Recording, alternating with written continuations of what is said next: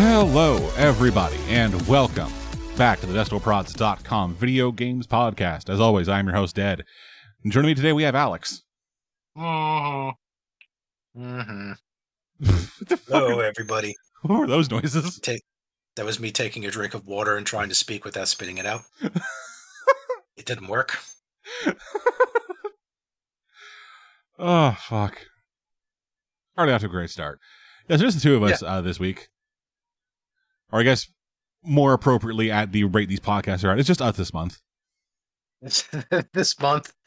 2 months. Yeah, Cave will not be joining us today, and maybe not for a little while, because after having his fucking state battered by Hurricane Ida, he got COVID. See, that's not great. No. And it wasn't even a car this time. Yeah, just a car somebody coughed on flying at him. Or a gator.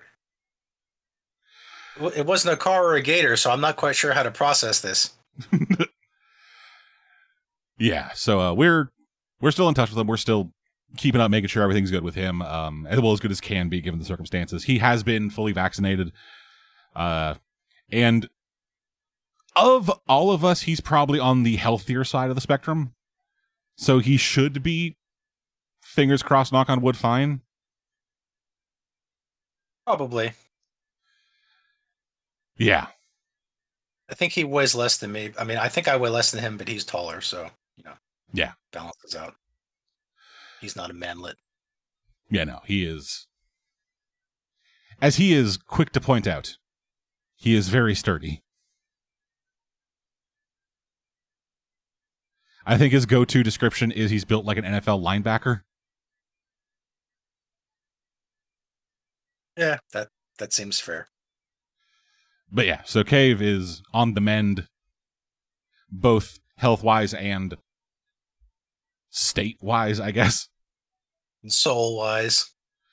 Yeah, it seems like they are getting around to at least his area getting power again, so hey, thumbs up. But yeah, I never lost power, which is surprising because after the storm messed up Louisiana, it proceeded to go all the way across the country, hit my area, and hit us with historic flooding. Yeah, and tornadoes. Yeah, that's the. Yeah, fucking like a third of this site's fucking staff just so happened to be directly in the path to get butt fucked by a tropical storm. It's not even that. It's the fact that it hit the bottom of the country and then moved all the way up and still had enough power to do serious damage. It's never happened before. Oh God! Usually they sputter out by like the flyover country, which nobody cares about, so it's fair. Well, this time the storm just flew over it. Yeah. It's like, we're going to New York City, and they ended up in Jersey and ran out of money.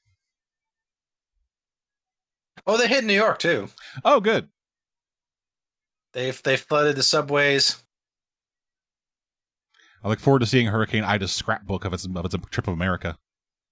I think a tornado briefly appeared in one of the streets in New York, but I mean, it didn't really go anywhere because you can't really pick up speed around a bunch of skyscrapers.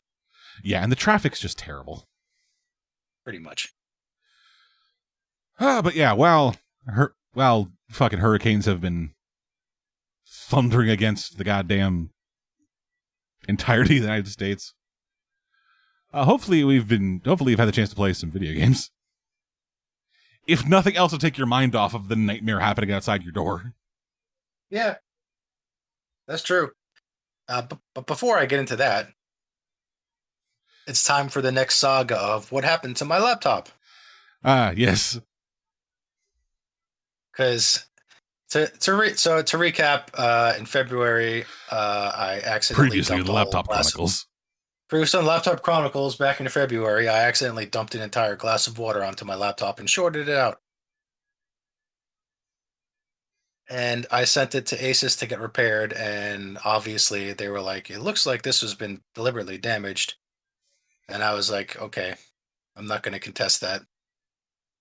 I was hoping they just wouldn't care, but they cared. Yeah, they tend to care a lot about things that would cost them money. So I just had them send it back unrepaired. And then I put it in a corner of my living room, and then I completely forgot about it for the next several months because I proceeded to have a medical emergency and need surgery and get my inside stitched back together. Yeah, his guts fell out. Yeah, that wasn't well. Yeah, except nobody could figure out what the problem was for another month. I think it might have been a stroke. Yeah, somebody thought it was a stroke, and sent me to the hospital. Just a bunch of inside jokes no one will get because they're not recorded at all. No. Yeah, they said but the first diagnosis was, I think you're having a stroke, and they sent me to a hospital, and then I got to the hospital, and they looked at my very much not having a stroke self. That is not even close to the age where a potential stroke is possible. And then they were like, well, with COVID, things have been hit early. Have you had COVID? No. Do you want COVID? Yeah. No, I didn't get COVID. I was actually told that was the doctor. Like, hey, have you had COVID? Yeah. No. Do you want it? No. I was actually told that my chances of catching it in that hospital were not very high because they were actually pretty good at cleaning up with that. So I don't know if they just said that to make me feel better or not, but I've been in and out of the hospital, I think 5 times in the last like 6 months, and I never caught COVID. So, we're up to that. So finally, after I had my surgery and I was put back together, and I was in massive pain for a month, and finally I looked at that laptop and I was like, I should probably do something with that, because it was a great computer for 2 months, and then it was a very expensive paperweight for the next 6. Yeah, you did spend like upwards of $1,000 on it, I think. I spent almost exactly $1,000. Oh wow. Okay. Which is almost as much as it, and for Asus to repair it without the warranty, it would have been $800. And I was like, okay, I'm not spending almost as much as I spent on the thing to get it fixed. I think I'd rather get it fixed privately.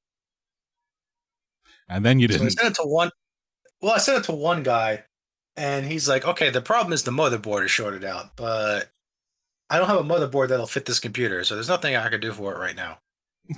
So he sent it back to me,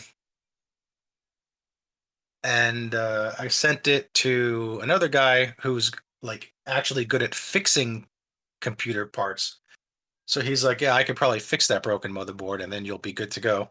And he opened it up, and he's like, hey, the RAM's not in here. Wait, what? Have you told me this part of the story before? No, this is the latest. This is the latest update. Okay, the recap has ended, and we're into the new material. The new material. The new material is, I sent it to a guy, and he opened it up, and he's like, there's no RAM in here, right? And I was like, what? Where did the RAM go? And then I called the guy who was working on who tried to get it fixed with a replacement part that he couldn't get. I was like, did you take the RAM out? And he goes, no. So yeah. So either he stole your RAM or you somehow lost RAM in a computer that you didn't open yourself. No, apparently when Asus disassembled it to examine the damage, they forgot to put it back in.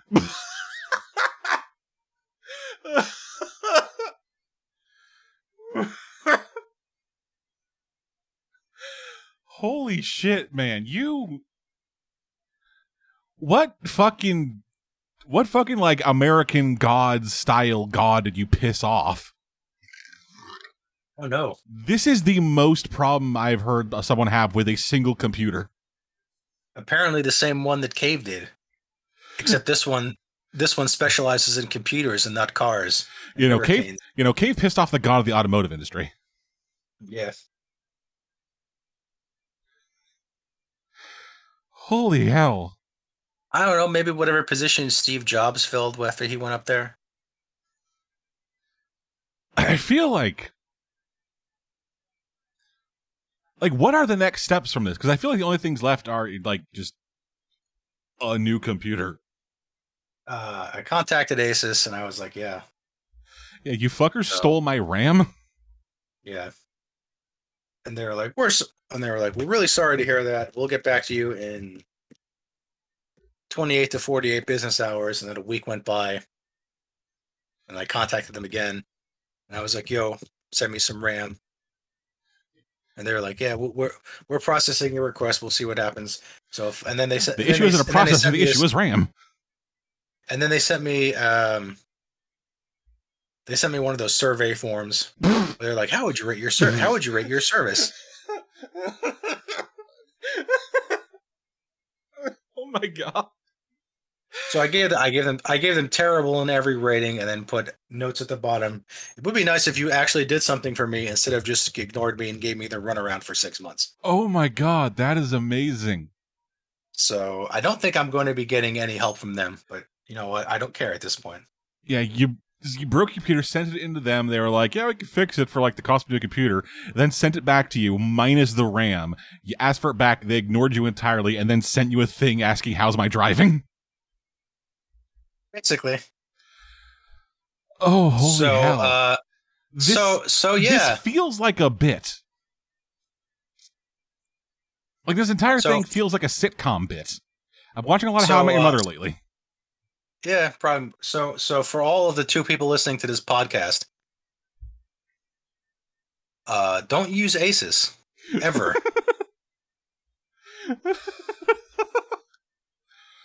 Oh. Or if you must use Asus, buy it used and don't expect them to ever help you with anything, because they won't. Oh. I feel like I recommended it before, but like, I am just not a fan of laptops. Like, if you were going to get a computer, and I believe like when you initially like started asking us about like, hey, computer, help me with computer stuff. You said you were mainly doing it for like gaming. Yeah. Yeah, just. But I needed a laptop to take on my like month-long vacation trip, which is why I got a laptop in the first place. And also, you know, to go back and forth from there more often than I ended up doing, because it turns out my whole family just ditched South Carolina for the whole summer because of how crazy like the people are who aren't wearing masks and stuff down there and don't believe in the virus. Yeah, it's bad. And I think they have one of the highest positivity rates in the country right now. Really? I wonder why. I don't know. Yeah, apparently, like, one of my second cousin's dads is, like, a hardcore anti-masker. Which really sucks, because that cousin is, like, 10. I mean, I could get it to an extent, because I got annoyed and tired of wearing them, too, but, you know. Yeah, same, but guess the fuck what? There is a place to wear them and a place not to. We're not getting into this, you fuckers listening. Just get a desktop. I have a desktop. Get a better desktop. Yeah, maybe. I'm still hoping I can get this fixed and I didn't just waste $1,000. I think you just wasted $1,000. Like, also, I do need a laptop at some point, because I'm probably gonna have to go down for Thanksgiving again. Yeah, maybe I should just get a cheap laptop this time. Yeah, like get a cheap laptop. Get like a tablet. I don't know. I had a tablet. A tablet didn't work. If you're going for gaming, get one of those things that are capable of like Steam links. You can like stream your shit from your desktop at home to this tablet. I don't know. Things. I don't know. I don't know if the streaming will reach across like 6 states. It goes with the internet.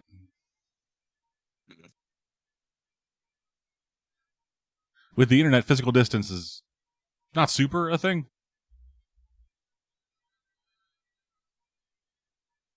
No, yeah, like with laptops especially.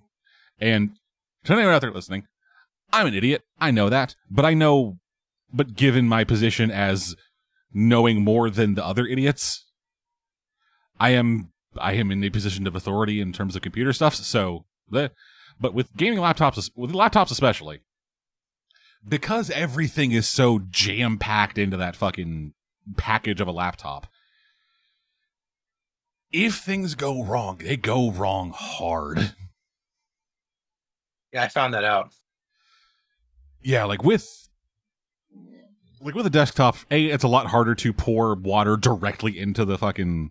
Well, it's a lot easier and a lot harder to pour water directly onto the motherboard. Largely given where you put it. And also where you put the water. I don't even remember at this point. Because it's very unlikely that you'll just like be absentmindedly like reaching over for a thing of water and then accidentally spill it onto the desktop tower in your lap. No. More likely it'll either fall over the table edge and land next to the computer, or it will fall over next to the computer on the desktop and then like go under it, in which case you may get sucked up into the fucking like exhaust port on the fucking PSU. It might ruin the keyboard. No, not the board, the power supply. But in that case, you then just have to replace the power supply and not have to replace the entire computer. Power supplies. Apparently, I just need to replace the motherboard, and he said everything else is good. Apparently, I also need to replace the RAM because Asus won't give it back to you. Well, okay, well, yeah, but the RAM, I'm pretty sure the RAM was maybe the RAM was ruined too, and he didn't know. Although now I was like, why did the first guy not notice this? Apparently, the first guy's a fucking idiot. I mean, it's like it's no surprise he couldn't find the part to replace it if he's like, oh yeah. Yeah, he just it looks good. Just goes into his drawer of motherboards, finds the exact model, and is like, I don't know, it ain't in here. Hucks it back in willy-nilly. Accidentally spills part of his big gulp in it. It's a real fucking clown show. Oh man, you and fucking computers. Just I know there is a pre-built company.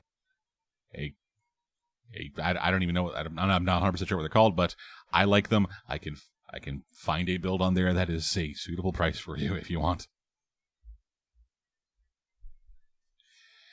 Just fucking laptops, man.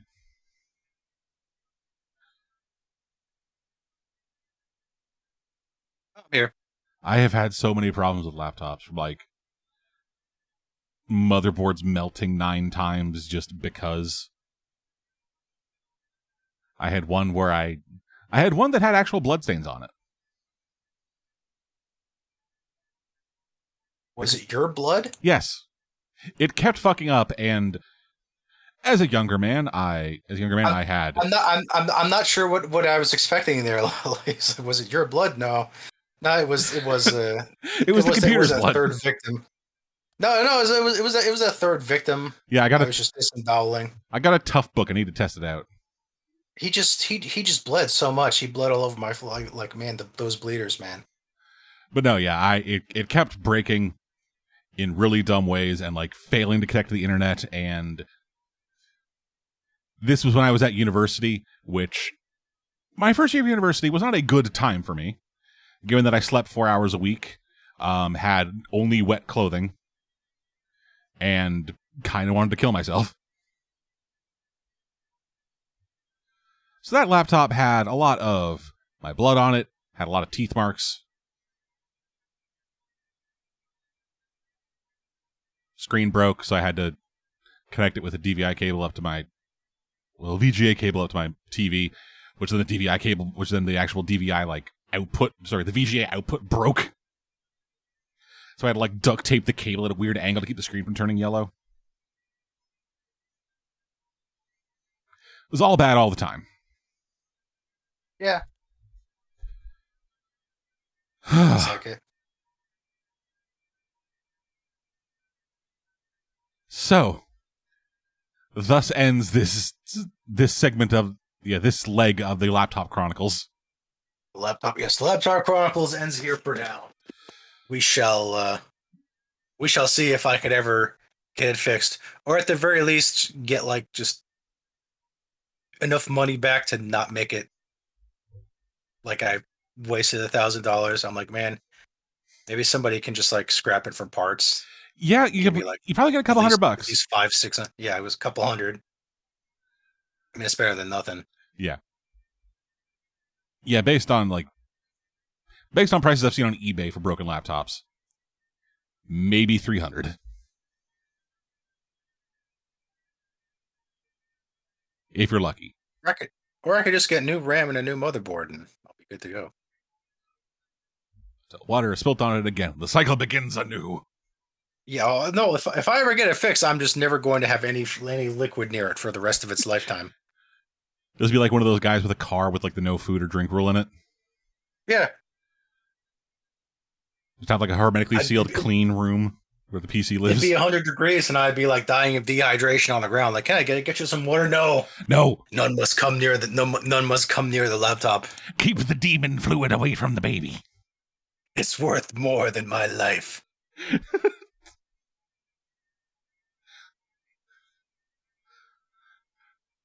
You just get triggered every time you hear the word liquid cooling. Liquid cooling. It's a thing. I know it's a thing. I actually know somebody who they had liquid cooling, and the containment broke and sprayed liquid cooling all over the computer's insides. Tight. Was it like everything? Was it like a all-in-one or like a custom loop? I'm not sure, because I don't quite know how liquid cooling works. All he just explained to me is like the liquid cooling thing broke and spilled the liquid all over the place. I've seen that happen more than once. Yeah. So, given my talk about computer stuff, I am shockingly fine going into the guts of my computer and messing around with stuff. I will never do liquid cooling. I always assume whenever I open my computer case that something terrible will go wrong. And so far it hasn't. But with liquid, there's that extra level where I'm just like, oh, if this goes wrong, it goes insanely wrong. Like, more so wrong than anything I could possibly do. I have already never financially recovered from my last computer mishap. The second I get involved with liquid cooling, it will just go from bad to worse. Yeah, that's fair. I once saw dudes make a PC that was entirely submerged in liquid. Like, not like running through pipes or anything. It was just the open PC in a fucking fish tank. Completely filled. And it ran. It ran incredibly well. But that's enough about computers. Let's talk about some video games. Yeah. So, Alex, you've been playing stuff, I assume. I hope. I pray. Yes, I have. I've been playing, quote, stuff. And by that I mean I've spent the last couple weeks playing the new re-release of Shin Megami Tensei Nocturne, aka the hardcore Persona game. Yes, Shin Megami Tensei.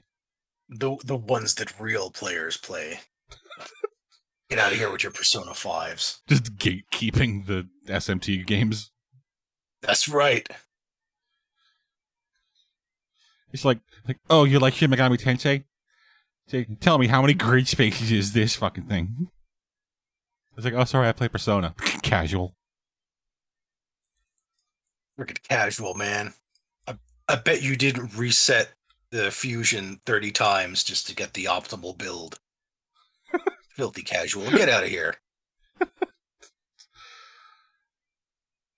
So this is Shin Megami Tensei 3?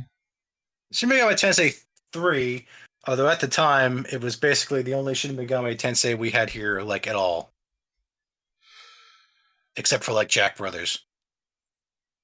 I'm sorry, Which, Jack if you don't Brothers? know, yes, Jack Brothers was a game starring Jack Frost and Jack Lantern, i.e. Atlas's mascot. Came out for the Virtual Boy. Oh my god. That is... Ooh, damn. I never played it because I never had a Virtual Boy. I just know this history is like, yeah, the first major Shin Megami Tensei franchise game we ever got here was Jack Brothers on the Virtual Boy. You're looking at it was Jack Brothers, then Revelations Persona. Then yes, Revelations Persona, which was Persona 1, that was heavily Americanized. Yeah, and then the PAL region got Nocturne. Yes. And then the US I think the US got it too, eventually. Yes. Because Dante was in it. Starring Dante from the Devil May Cry series. Oh, wow, actually. Okay, that was just the first Megami Tensei game released in PAL region was Nocturne, but it was released in North America first. Yeah, I thought so, by like a couple months. Yeah, October 04 and then July 05. Although saying all this, I didn't actually play Nocturne for the first time until about 2010. Yep, that tracks. Yeah. I've also I'd say I'm a filthy casual who only got into it from Persona 3. But I actually played Digital Devil Saga first, which was like the game that came out between Persona 3 and Nocturne. I didn't get very far into it, and I didn't realize it was a major franchise at the time, but that is how I'm first familiar with the franchise. So take that, gatekeepers and casuals. I'm neither.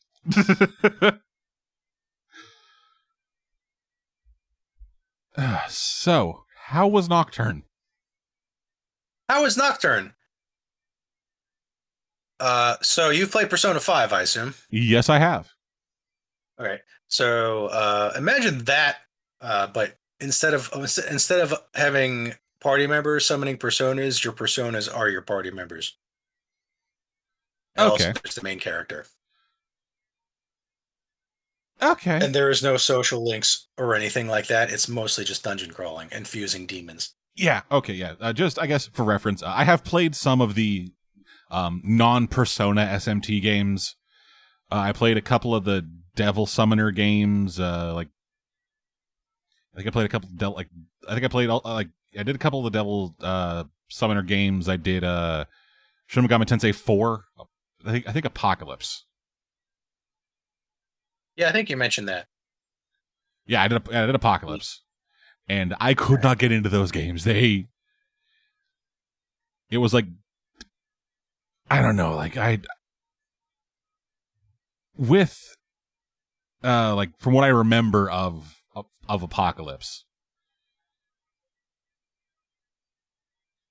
Fuck, I don't even know if I'm remembering Apocalypse. I think it might have been Devil Summoner that I remembered, but it was like grid-based tactical turn-based RPG stuff instead of like just dungeon crawling.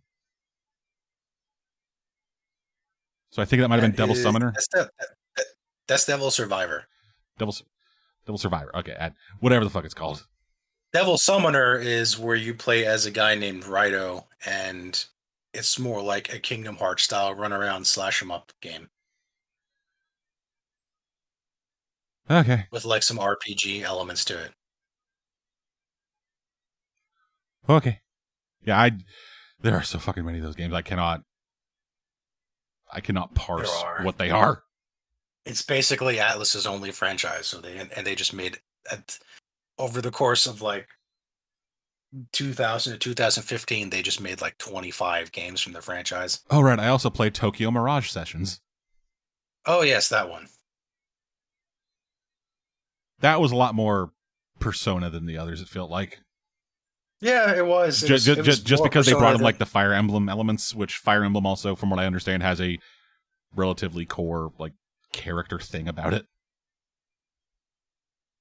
Oh yeah, well that's what they started doing in Awakening, and it caught on. So they've just been doing that since, where it's like, oh yeah, hey, hello, other character, let's chat about things. Yes, let us talk at each other till our numbers go up. Let's talk to each other till our numbers come up, and also have a kid. Huzzah! Although I think they phased that out after Fates because they were like, yeah, that doesn't work. If you want the child characters, you better fuck the baby dragon. So they're like, it made sense in Awakening because like people coming from the future, and they're like, yeah, it doesn't really make sense in any other game. We're not going to do that anymore. Ugh. I remember people were disappointed in Three Houses that there was no child characters, and they're like, "No, come on, Yeah, you're at a school. it's not even remotely going to work with the story. No, we're not doing it this time. Nice try. Aren't you also a teacher in that game? Yes, you are. Yeah, that'd be bad. You're a teacher, but you're only like 20 years old, and your students are like 17 to 18. So Yeah, that's still bad. it's technically okay. No, it isn't. Starter 17 Also, to be is fair, Starter 17 is Also- still illegal. also, there's a time skip. So by the time you can actually get it on with anyone, you're not in school anymore, and you're all in your 20s. Okay, And fair. that makes it okay. I mean, technically, are they still your students? No, I said you're done with school by then. Okay, so yeah, that is fine. It's if they are still your students where the shit gets weird. No, that only happens in Persona 5. Yeah, you can only Persona 5 is a game where you're gonna fuck your teacher. Like, your teacher, right? That's the best part. Oh man. That is an actual response. Ugh. I think I ended up going with the teacher, and I'm still not. And it didn't really click to me until later. It's like. Are you sure you're really okay with this? I am your teacher, And yeah, when the response is like, yeah, that's the best part. Yeah, it gets me going. Keep on the maid outfit. I need you both in a position of power and a position of submission.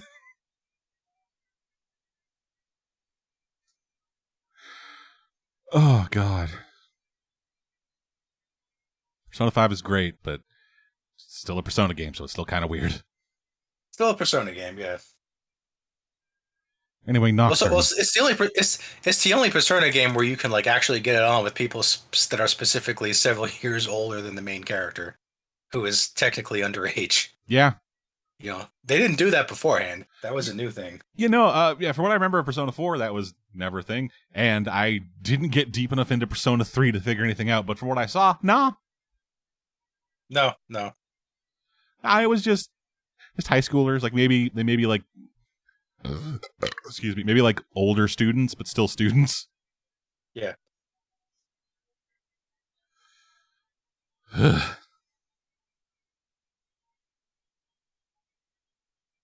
Any hoozle. So in Nocturne. Yeah, how many teachers do you fucking Nocturne? Well, saying the Nocturne starts off with you and your two friends who are all high school students going to the hospital to see your teacher.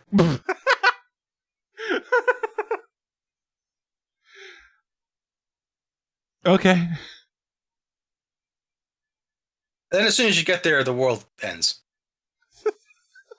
Just like, boom.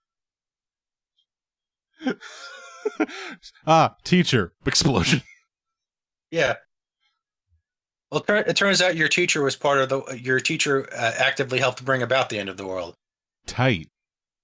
Because she worked for a cult whose entire meaning for existence was to summon this demonic sun-moon thing, which basically vaporizes the entire world and restructures it into a demonic hellhole where the few survivors fight and kill for the chance to remake the world in any way they desire. The few devil survivors? Yes. I'm sorry.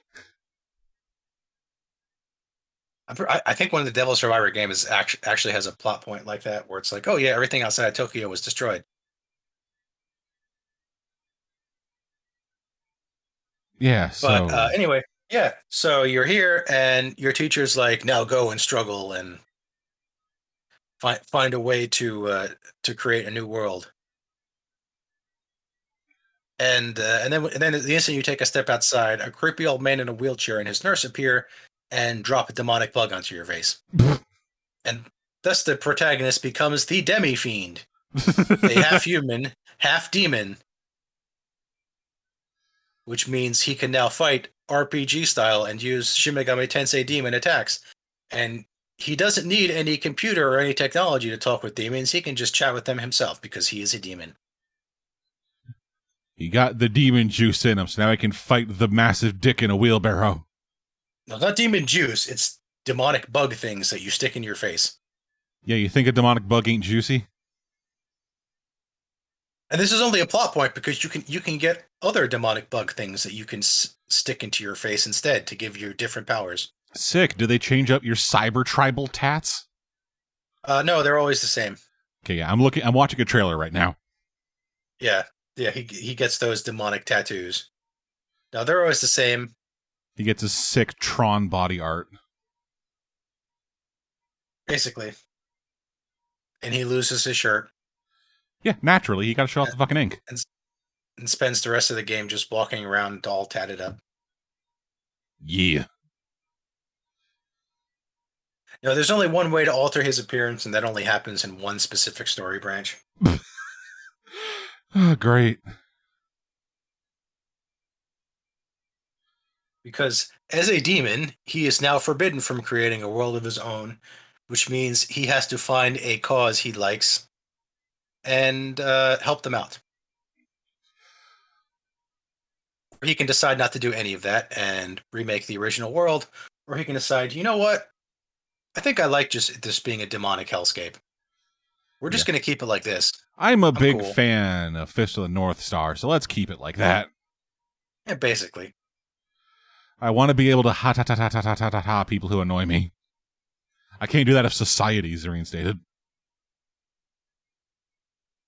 And those were the only paths in the original PS2 version that was only released in Japan. But then they like Atlus loves to do, they did a re-release a year later, which added featuring Dante from the Devil May Cry series. Of course. And also this entire new plot line where there's this optional dungeon that you can just randomly go to at various points in the story, and if you clear it, then you decide, you know what? I'm going to join with the armies of hell and overthrow God.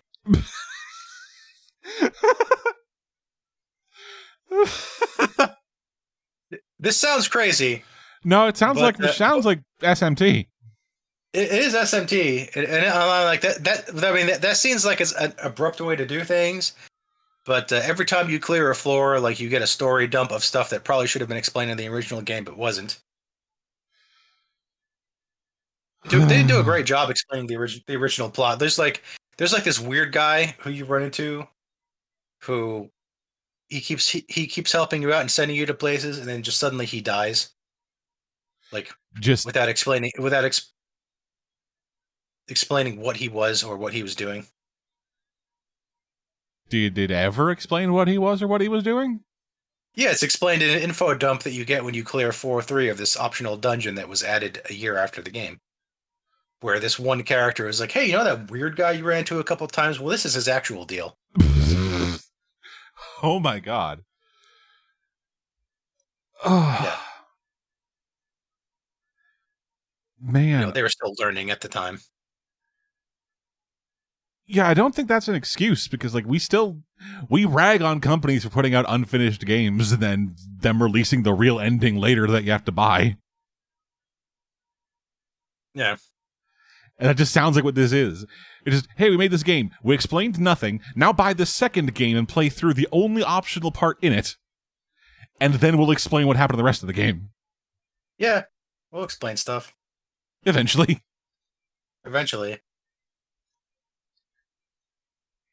Oh, speaking of the original unfinished game, if you buy it on Steam and you don't buy the DLC, which admittedly is free, but if you don't buy the day one DLC patch, which is free, so it's not like they're ripping you off, then you get to play the original game from 2003, which doesn't have any of this stuff in it,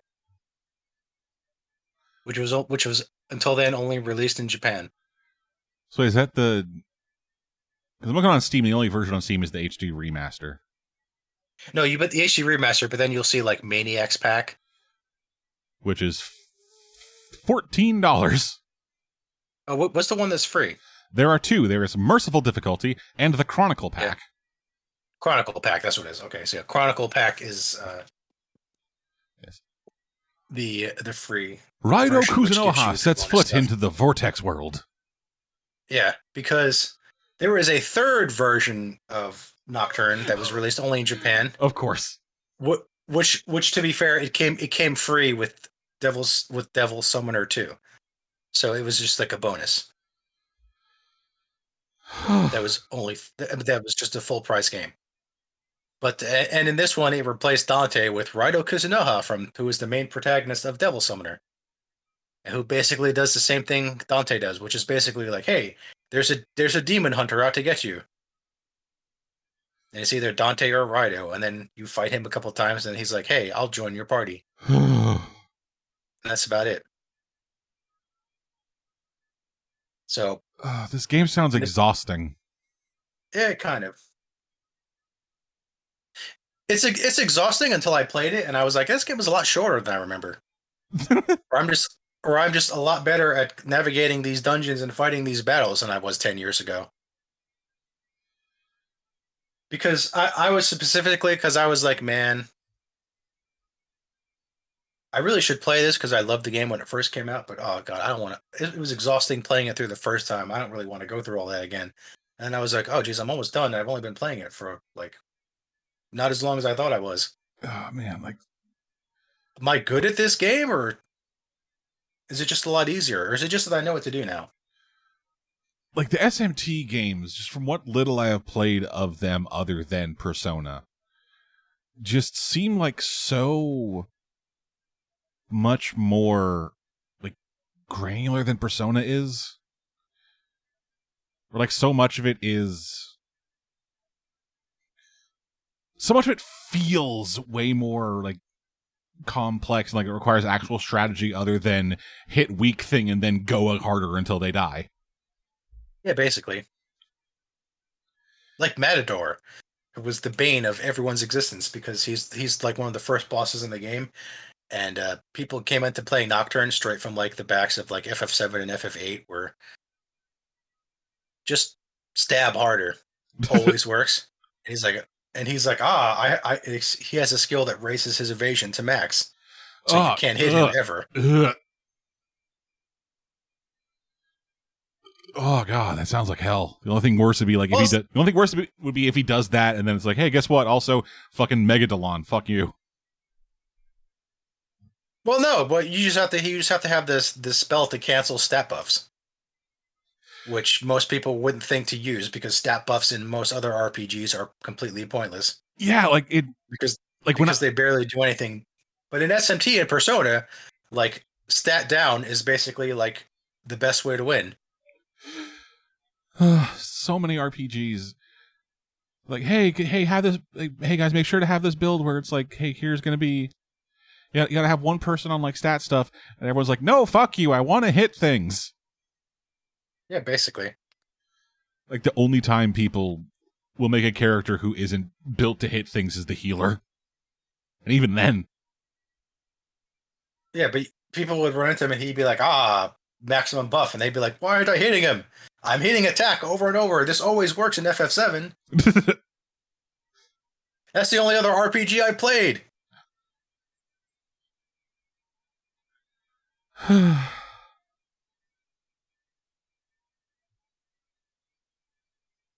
god. Another thing that's interesting are the factions you can join in the game, because all of them are kind of stupid. so yeah. So it starts off with the guys the teacher worked for, or the ones who ended the world in the first place. And they're like, we're going to rebuild the world and make it a world of stillness where nobody has any ambition and everyone is not going to wreck the world anymore. And then you have these other guys who are like, survival of the fittest. We want a world where everyone beats everyone up and only the strongest can survive. Oh, God. And the first confrontation between these two factions is the survival of the fittest guys running into the stillness guys' base, beating up the two guards they have there, taking like the one thing they had, and then went, yeah, we won. We're so cool. Trollless forever. And then it turns out it was booby-trapped. Please tell me there are other factions than these two.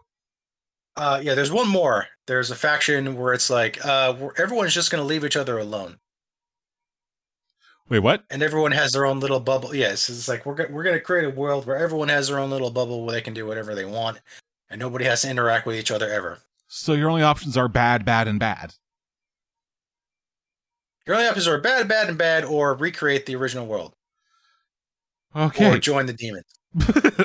Okay, so you have 5 options, 4 of which are bad. Yes. Arguably 5, depending on your view on the world. Pretty much. But it's just funny because it's like the Stillness guys seem like the worst faction, but they're actually the one that gives you the most perks to working with them.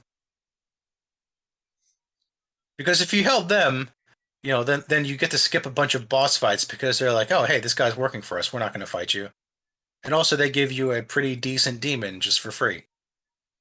Well, that's always and nice. And if you work with the people that, and if you work with the people who just want to be left alone, all the bosses still fight you because they're like, screw you, won't do what you tell me to. I'm going to fight this guy anyway. So then you kill them. And then the leader of that faction is like, hey, we all work alone. I'm going to work by myself. And then he goes off and gets himself killed. Tight. And if you work with the survival of the fittest guys, they also insist on fighting you and hindering you every step of the way because survival of the fittest. Yeah, because they want to make sure you're worthy to lead their kingdom. Yeah, because they're fucking dumbasses. And thus they all die and you get no help from them either.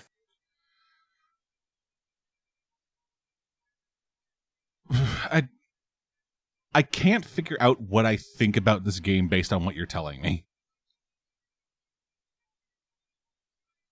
Because it sounds... The story's not great, but then again, the story's kind of an afterthought to begin with. You're mostly there to fuse demons and, you know, kill stuff. And look really edgy while doing it. Okay. For the record, I always pick the side with the demons. Okay. Because that's just, you know. Also, that gives you an extra boss fight after the final boss, so I decided to do that. Because the final boss is like the thing that is responsible for creating worlds. But if you side with the demons, then you decide you're not going to create any worlds, so you just destroy it.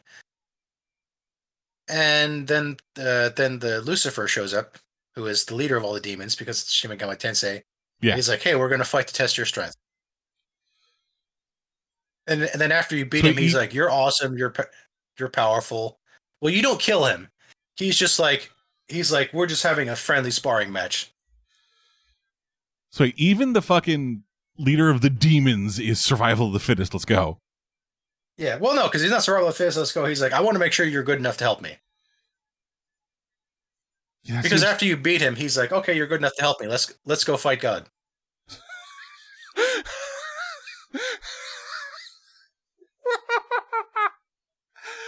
Oh, that's...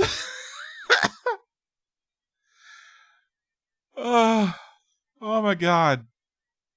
That is so funny. Just say, you cool? Hey, punch me as hard as you can. Let's see if you're cool. All right, cool. Yeah. Let's go beat up my dad. Let's go beat up God. And then it just like shows the Demi-Fiend just like marching towards whatever with all the demons behind him. Also, if you side with Lucifer, you get glowing red eyes, which is basically the only cosmetic change you can get.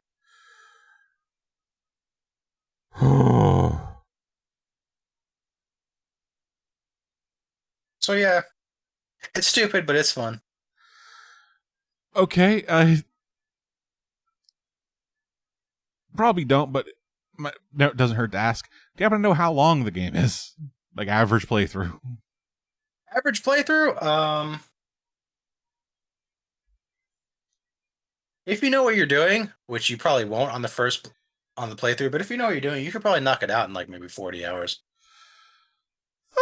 Okay. Is that long? Is that long or not long? I will never play this game. Yeah, probably not. Holy hell. Yeah. It's hard to say because I did a lot of like spent a lot of time just like fusing demons and stuff like that, and it was a lot. It's a lot shorter than I thought because the plot is a lot shorter than I thought it was going to be. Because usually just like, hey, do this, meet a couple people, okay, pick your faction, okay, time for the final battle. Yeah, still, So man, like, I mean, fucking, like probably 30 of those hours was just running around the optional dungeon and killing things. yeah, it still But sounds bad. Yeah, if you have no idea what you're doing, it'll probably take you a while because the game is really bad at telling you where to go next. Oh, yeah, well, yeah, it is an older style of a JRPG. Yeah. So it's basically like you just leave and go into a direction you haven't gone to and hope that the first thing you see is the next place you have to go. And at one point you have to like backtrack halfway across the map, and the game gives you no indication that that's where you have to go next. Ugh. So I mean, it tells you where you have to go next, but it doesn't tell you where that place is. And it turns out that place is like all the way back in the beginning of the game, and except this time you take a right through a door that was locked before. Ugh, God, I'm never gonna play this game. You're probably not. Yeah, nope. I didn't think you would. Just straight up not ever gonna play it. Just watch people stream it. I don't and think you're basically getting the same I don't experience. think I'll do that either because the game sounds infuriating.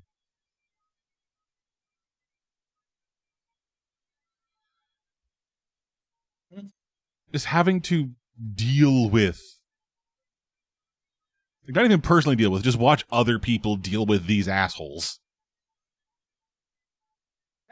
That is true. Most of the characters are not very good. They're all kind of jerks, but that's kind of the point because it's post-apocalyptic, and these are the same people that tried to end the world. So Yeah, but like in that style of story, don't they usually like put in like it'll start out by like, hey, these people destroyed the world, they're all fucking nightmares, and then you go and meet a couple of them and they're like, hey, we have been trying to make the world a better place, but like all this other shit happened, and now here are our ideas, and one of these ideas could potentially be a good idea, but the ideas are hey, let's just make everything the jungle, which no matter what you fucking anarchist fucking down with the state assholes think is a bad thing. Just that, Yeah. The survival of the fittest is bad. Put everyone in hermetically sealed bubbles so they can never interact with anyone ever. Well, they can. They just don't have to. So it's just the world. No, it's like imagine if like you didn't have to interact with anyone ever again. You could just be like, I want some food. Food appear. Okay, I'm just gonna stay here and never talk to anyone ever again. Okay, some people would like that, but okay, that sounds actually a bit better. That actually sounds great. Yeah. Just the way you were describing it, it sounded like the initial way you were describing it, it sounded like it was just, all right, we're gonna put you all in your pods. It is a featureless white room, and you're there forever. Okay, bye. No, it's not like that. It's like if nobody ever wants to interact with each other again, then nobody will. And since it's anime style JRPG, they're all like, but you need bonds with people, or else life is pointless. Yeah, and it doesn't sound like those people are like, hey, we will never have bonds again. It's like, yeah, if you want, we can go find them, but like, the majority of people will just be like that sounds actually fucking perfect. That is the perfect society. Just everyone's in a fucking pod, just hanging out, getting like shit just like materialized in, and it's like, I want to talk to a person. You go outside for like 20 minutes and say hi to your neighbor or something, and then you go back in. It's like, that's social interaction for the year. Like, that is honestly just what I currently do.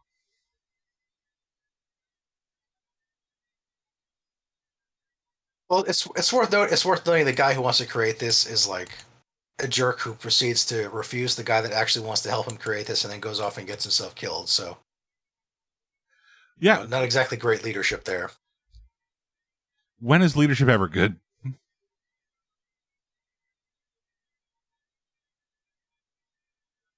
Just this all sounds. I mean, everyone in the game seems. I mean, all the demons seem to really like Lucifer, so his leadership is good. I guess. Yeah, but those are the demons. That's true. Who, after they kill God, what's the plan?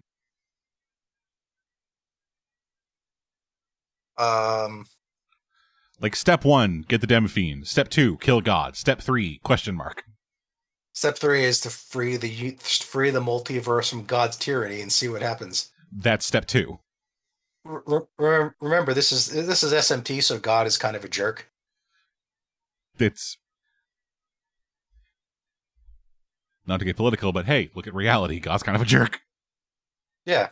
If you read most Bibles, God's kind of an asshole. No. I mean, God is like a evil control freak. Yeah. Who like frequently purges universes. Yep. And wants everyone to do nothing but worship him all day. Yes. I don't think all Bibles say that. The popular ones do. Well, yeah. Like there was no Jesus here because God would never sully humanity with his son. Which is probably why Jesus is not an SMT character. Yeah, probably. As far as I know. Yeah, so the demon plan is step 1, get Demophene. Step 2, kill God. Step 3, ? Step 4, prophet. Basically. Yeah, that's it's more like step 2, kill God. Step 3, see what happens. I feel like the ? Properly gets that because it's not a plan. Seeing what happens isn't a plan.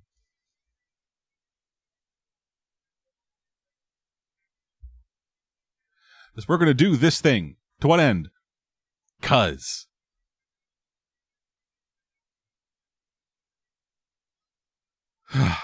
Anyway. Yeah. Anything else about Nocturne?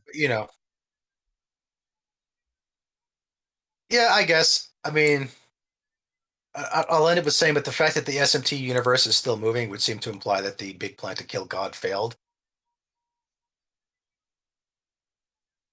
So I'm assuming they didn't win that fight. Are the SMT games like connected at all, or is it like Persona stuff where it's just each game is so wildly different than the others that they're just all basically separate universes? They're separate universes, but they're a multiverse. They're a multiverse where that one god is implied to oversee all of them. Okay. Because one of the characters is straight up like, yeah, he reincarnated from Persona 2, from SMT 2. Okay. And Persona's origins, because even though they don't like to acknowledge that the games are all existed, technically they are. There is a clear timeline for one game. It's just like, hey, why don't they ever talk about those horrible things that happened a couple years ago? And why don't the characters from other games ever show up? And the answer is because Atlas doesn't want them to. And that all spun off from a game called Shin Megami Tensei If, which was yet another alternate Shin Megami Tensei plotline. And then after that, the Persona universe came after that, because in Persona 1 and 2, a recurring character is the main character from Shin Megami Tensei If. So they are technically part of the same multiverse. Well, okay then. They've never done anything with it yet. They're probably never going to, but they are indeed like part of the same. It's like Marvel, I guess, or like DC and the multiple Earths. It's like that. Okay. So Personaverse is like Earth P, and like the main SMT games was like the main Earth. I guess that's one way to look at it. Okay. So there you go. Well, at least that's some amount of thought put into it. And also, Devil May Cry is apparently part of this universe too. Devil May Cry is a part of every universe, man. Basically. I think Devil. I'm pretty sure that the people from Devil May Cry are like, no, this is canon to the story. Like, but between two and three, Dante went off to have an adventure with Demi-Fiend, and then he went back to Devil May Cry's universe.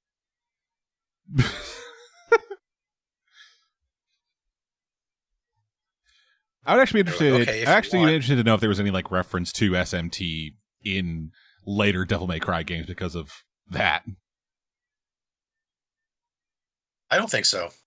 The only reference is that one of the Devil Trigger form in 3, and the one that Virgil always has was done by the SMT Devil designer. Okay. And that's why Dante was in there in the first place, because they made a little agreement that hey, have him design some monsters for us, and we'll let you use Dante in your game. And like, hot damn. Except for the HD remaster, that contract had long since expired, so they had to pay for the Dante copyright. which is why Dante is now paid DLC. and Atlas was like, sorry, but we had to pay for the copyright this time, so the only way we could afford this is if we charged you to make him DLC. If you don't want Dante, then you can have Raito for free. Well, that was nice of him. Yeah. Also, I think Raito was banned in like Korea because the uniform he wears is like an old style Japanese schoolboy uniform, which is like kind of looks like the Imperial Navy's uniforms, and they're sensitive about that from all the World War II stuff. Yeah. So I think when the game first came out, like Raito was banned, so. I think that's why the Steam version doesn't have Raito in there by default, because that's the international version, and like they had to make it so that the countries that were going to ban Raito because they don't like the Japanese, could just have the same base game. So if you lived in Korea when this first came out and you didn't pay for Dante, then you got the gimped version of the game. Yes, I think they've since changed it. According to Sega Asia. Raito Kuzunoha and Goto will not be appearing in the Asian edition of SMT3 HD, which includes China and South Korea, due to historical issues between Japan and other East Asian countries, like China, Taiwan, and Korea. I'm probably going to get shit on from some.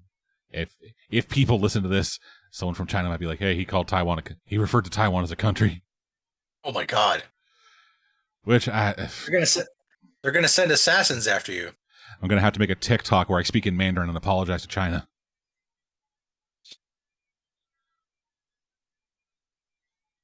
That's a John Cena joke.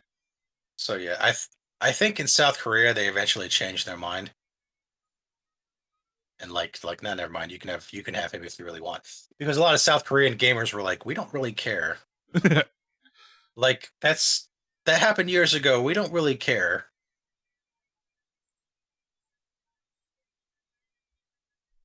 I don't know about China, but China's banned a lot of games this week. So Oh yeah, they would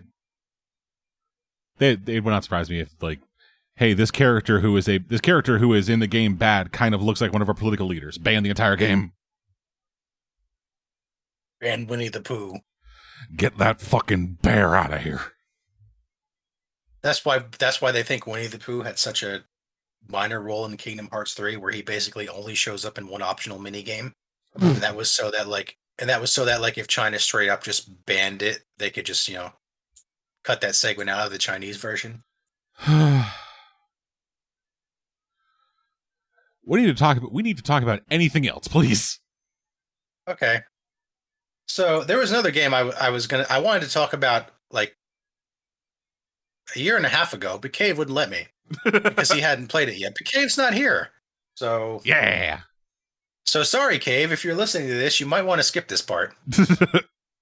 Because I'm going to talk about Dragon Quest XI, which as of 2 years ago you hadn't played. I don't know if he has yet. It never came up. But I was just playing some of it the other day, and I was like, I never really got to talk about this the first time around because Kay was like, "No, don't talk about it." I haven't Oh played it yeah. yet. Okay, so I did play this one. You played Dragon Quest XI, Yes, I did. I the whole got game. I got up to. I'm trying to remember the point in the plot I got up to. It was after we got like the rogue guy back after he left for a bit.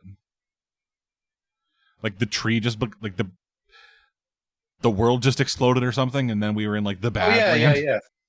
Yeah, that part. And then I was like, yeah, I'm good. Because it was like, hey, sick, get your party and get ready to grind.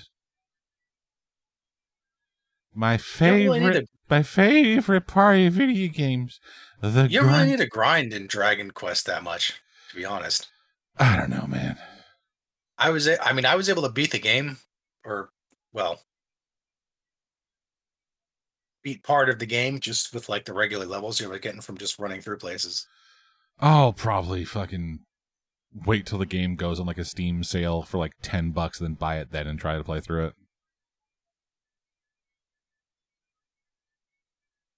it. So you got up to the part where the world exploded and you got Eric back? Yeah. All right, so should I talk about what happens after that? I do not care. Okay. So after you get Eric back, you find out that one of your party members actually died when the world tree exploded, which was the little girl. Of course.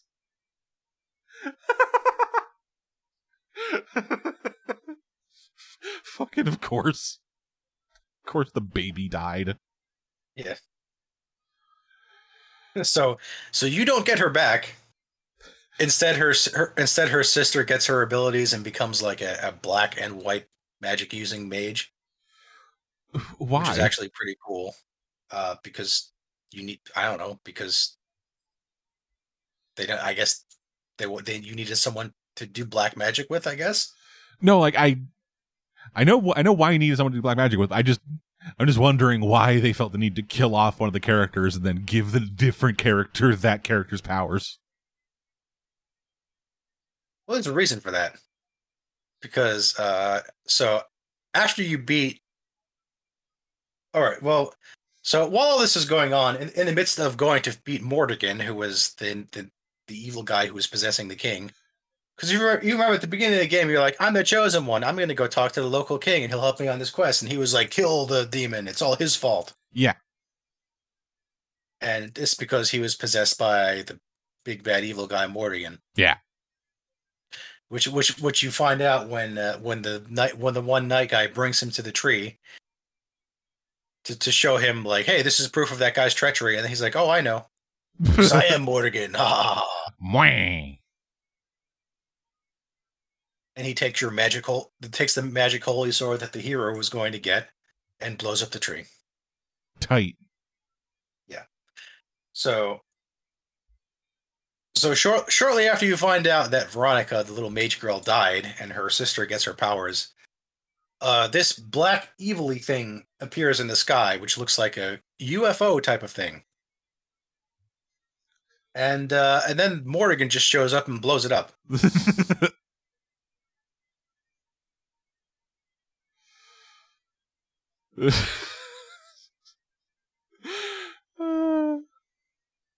But this is important later.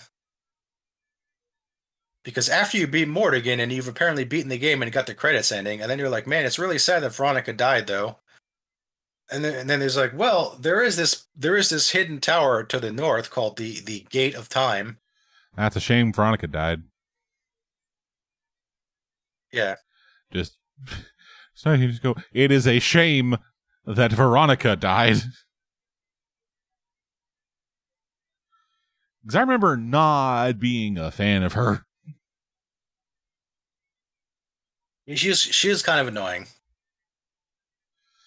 I'm actually trying to remember. Like, I think when I stopped playing that game, the party that I had spent the most time playing as and with was Eric, Robert, I forgot to pronounce his name, the old man. The old man. and the kick girl. Yeah, that's about right. Yeah, that was the party that I gravitated towards.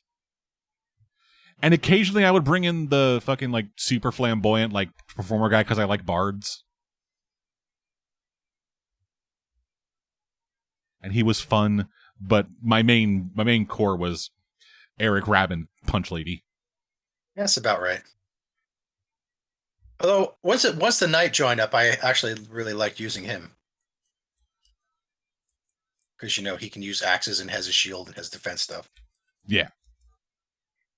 Also, he was kept a surprising secret because, like, he's not on the box art, he's not on the loading screen. So they kept it a secret that, oh yes, that knight that spends most of the game trying to kill you actually joins the party at the end. Yeah, that is impressive that they managed to keep that much of a secret. Yeah.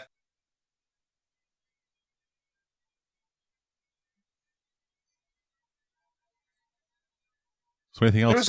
There's another game that had that had a party member where like they kept it a secret and like everyone tries to like not spoil that for people that are playing the game. I forget what it's called.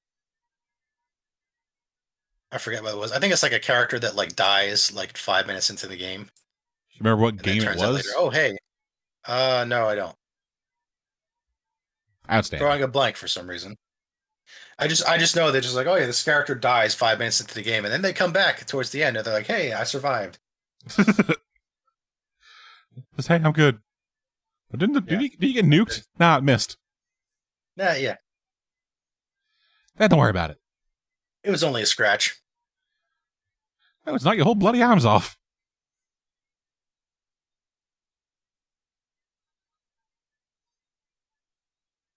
It's like I remember there's the one game where like a guy has a special attack animation that like causes an explosion that can be seen from the moon, except that it can also miss. In which case the character just jumps out of the way. And there's still an explosion that can be seen from space. And it's like, oh yeah, I dodged it. Yeah, that's D&D logic. It's like, all right, you get caught in the middle of a fireball. Right, make a dex save. I succeeded. I have evasion. You take no damage. Just in the middle of a field, you did a backflip so sick the fireball couldn't hurt you. Aha. Want to see me do a sick backflip? Hey. Prefer if you didn't. Nice.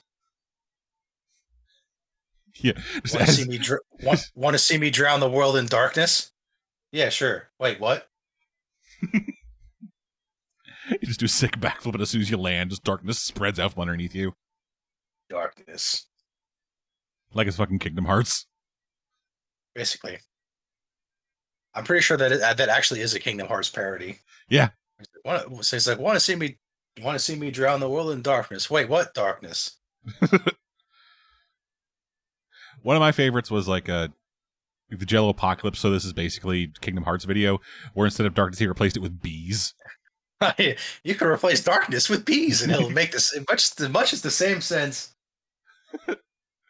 Do it, Sora. Become a beekeeper. You can have all this power and more. Yay! Because it was Kermit the Frog saying that. Jello Apocalypse. I like how people specifically sponsor him. Yeah, to make fun of their videos of their stuff, knowing full well he's going to trash it mercilessly. Yeah. Fuck, man. Butch Hartman, creator of Fairly Odd Parents and Danny Phantom, and one of the men the least likely to accept criticism of his work, appeared in it. So this is basically on Danny Phantom. Yeah. They had Trails of Cold Steel, like Trails of Cold Steel 4 sponsored a video of him making fun of Trails of Cold Steel. Making fun of Trails of Cold Steel, and also like having the actual actors involved, like just poke fun at their characters. Like the guy who played Reen, like did like the meme thing where he breaks down at the thought of thinking of that one guy who died. They turned me into a bird, Reen. I'm a seagull. That's not referencing other people's good jokes. That's not for it's not referencing other things is better than us. So anyway, so back to Dragon Quest. So after it's a shame Veronica died, even though clearly many people were not sorry to see her go. But the party is. Yeah, it's always great. It's always great. We're like, sick. The character's dead. Why is everyone sad? Wait, what do you mean you liked her?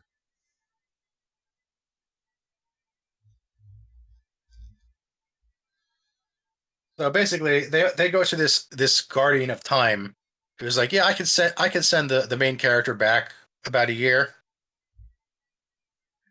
But then none of this will have happened. And only they will have memories of this timeline where everything was destroyed and you came together to save the world. And they're like, well, that's sad, but I guess we can do it. So so the Luminary goes back to the end of Act One, right before you go up to the tree and get it blown up. And this time he knows that one guy got what? I was just gonna say, like, he gets it back in time, but because Luminary doesn't talk, he can't tell anyone what happened. He can't he can't tell anyone what happens. And he keeps his level, but everyone else gets reverted back to the level that they were at that point in the game when you go back there. Ugh. And also their items. Ugh. But you bring back your items from the future so you can just re-equip them. It also means whatever items they had on them get doubled. So if you load them up with a bunch of rare things, then they'll get doubled when you come back. Wow. Exploit. So wait, like, so did you have to, like, before going through the gate, do you have to, like, de-equip your party with everything so you can carry it through, or when you go through, do you just suck all their shit with you? Yeah, you just suck all their shit with you. Just as you're being pulled back in time, it's like Eric's holding on to these sick daggers, and it's like, oh, he's going back in time. I'm gonna miss him. Hey, where are my daggers going? Yeah, basically. No, stop! I need those. They're my personality. I mean, it's implied they all get wiped from existence as a timeline that never happens. So, Yeah, but like, there's an entire other story that someone's probably written where the Luminary goes back in time, but that timeline doesn't get wiped out, and so now it's just them. So now it's just the rest of the party without any of their shit existing in the post-apocalypse. Yeah, missing the Luminary. Yeah, entirely missing the Luminary and missing every piece of equipment they have. Yes, I know somebody's done a fanfic for that. Yeah, actually, not the missing every piece of equipment part, but they were all like, "Oh man, I missed the Luminary." I was so gay for him, didn't you know that? Like, just straight up, like this. I know it's not shown in game or anything like that, but yeah, we were bros. We totally had a yaoi thing going on. Yeah, it was guys love, That's how it goes. Yeah, like that entire setup is actually like a massive plot point in like a actual play show I watched called Kolok, where like the entire town these kids are in gets destroyed, and then one of them ricochets back in time to right before it blows up. They stop it from blowing up. It's like, yes, that other timeline doesn't exist, but then it turned out that other timeline kept going, and so then all the characters from that timeline started trying to invade the current timeline where things are fine. He was like, I want to go back to where things are okay. Yeah, just straight up. Kolok is going to be coming back soon, so please, if you're watch Kolok, it is very good. Also, check out Cursed Destiny, our show. Ah, yes. Episode 3 is coming out in a little under 2 weeks, and that's all we're gonna. And that will be it for a while because Cave got COVID. Because Cave got COVID and also got hit by a storm. Yeah, a hurricane blew COVID into Cave.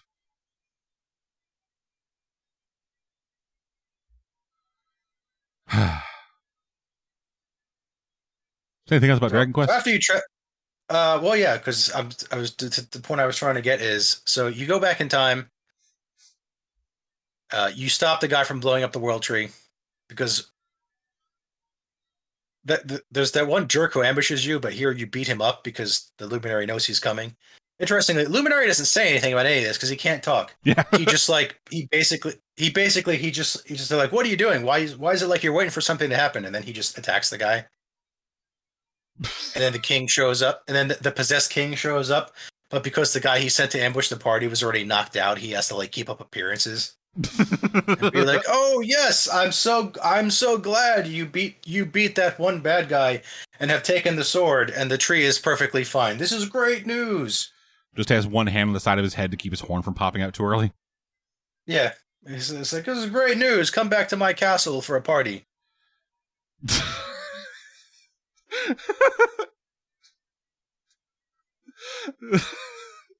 I know. And of course, I know that's not how it's played, but I would very much like it. I would very much like it if in one of these games where there's like some like evil mastermind like puppeteering things from behind the scenes, and then something completely unexpected happened, and he's just like, yes, I can think on my feet. Come back to the castle. Things are going good there. He invites you back to the castle to have a feast on your honor, and then he just like tries to attack you during the night. That's his steps. His brilliant plan. His master plan. The ancient evil being Mordegon can think of nothing better than wait there asleep and stab him. Yeah, it doesn't work. Of course, it fucking doesn't. And you kick his ass rather easily because he didn't have the ability to absorb the power of the tree and take the hero's sword in this timeline. So also the hero has two swords of light because So after Mordegon steals the Sword of Light from the tree in the alternate timeline, the hero gets the stuff to forge a new one, and he brings it back with him to the past, and then he takes the one he was supposed to get in the first place. So he can dual wield the one of a kind legendary sword with the power of the ancient heroes in them, because he has two because of timey-wimey shenanigans. Yeah, so now we can unlock the ultimate power of dual wielding. It is like Kingdom Hearts. It is like Kingdom Hearts. Well, he could always dual wield. It's just that like now he can dual wield special. Now he has two versions of the one of the kind, legendary sword, because he took one from one timeline and one from the other. Oh, that is hilarious. So you kill Mordegon and think everything is great, and hey, remember. So remember back when that thing appeared in the sky and Mordegon showed up and blew it up? Sure. Yeah. Well, he can't do that now. So this ancient evil from space shows up and becomes the new final boss because you killed Mordegon before he could get powerful enough to destroy it, and he knew it was coming. So Act 3. With your main character having twice the level everyone else and two legendary swords, is to basically stop this new ancient evil that you inadvertently released onto the world by going back in time to save Veronica. And also because Veronica doesn't die in this timeline, her sister doesn't get her power and instead becomes a bitter white mage. God damn it, Veronica. Yeah. You fucking jackass, you're ruining everything. You brought about the Eldrazi. Basically. And also the night guy joined you again, even though his whole character development was erased. But he's like, well, you know what? You seem like decent folk. I'll join you and help you out. It's like, oh, what's that? 2 holy swords?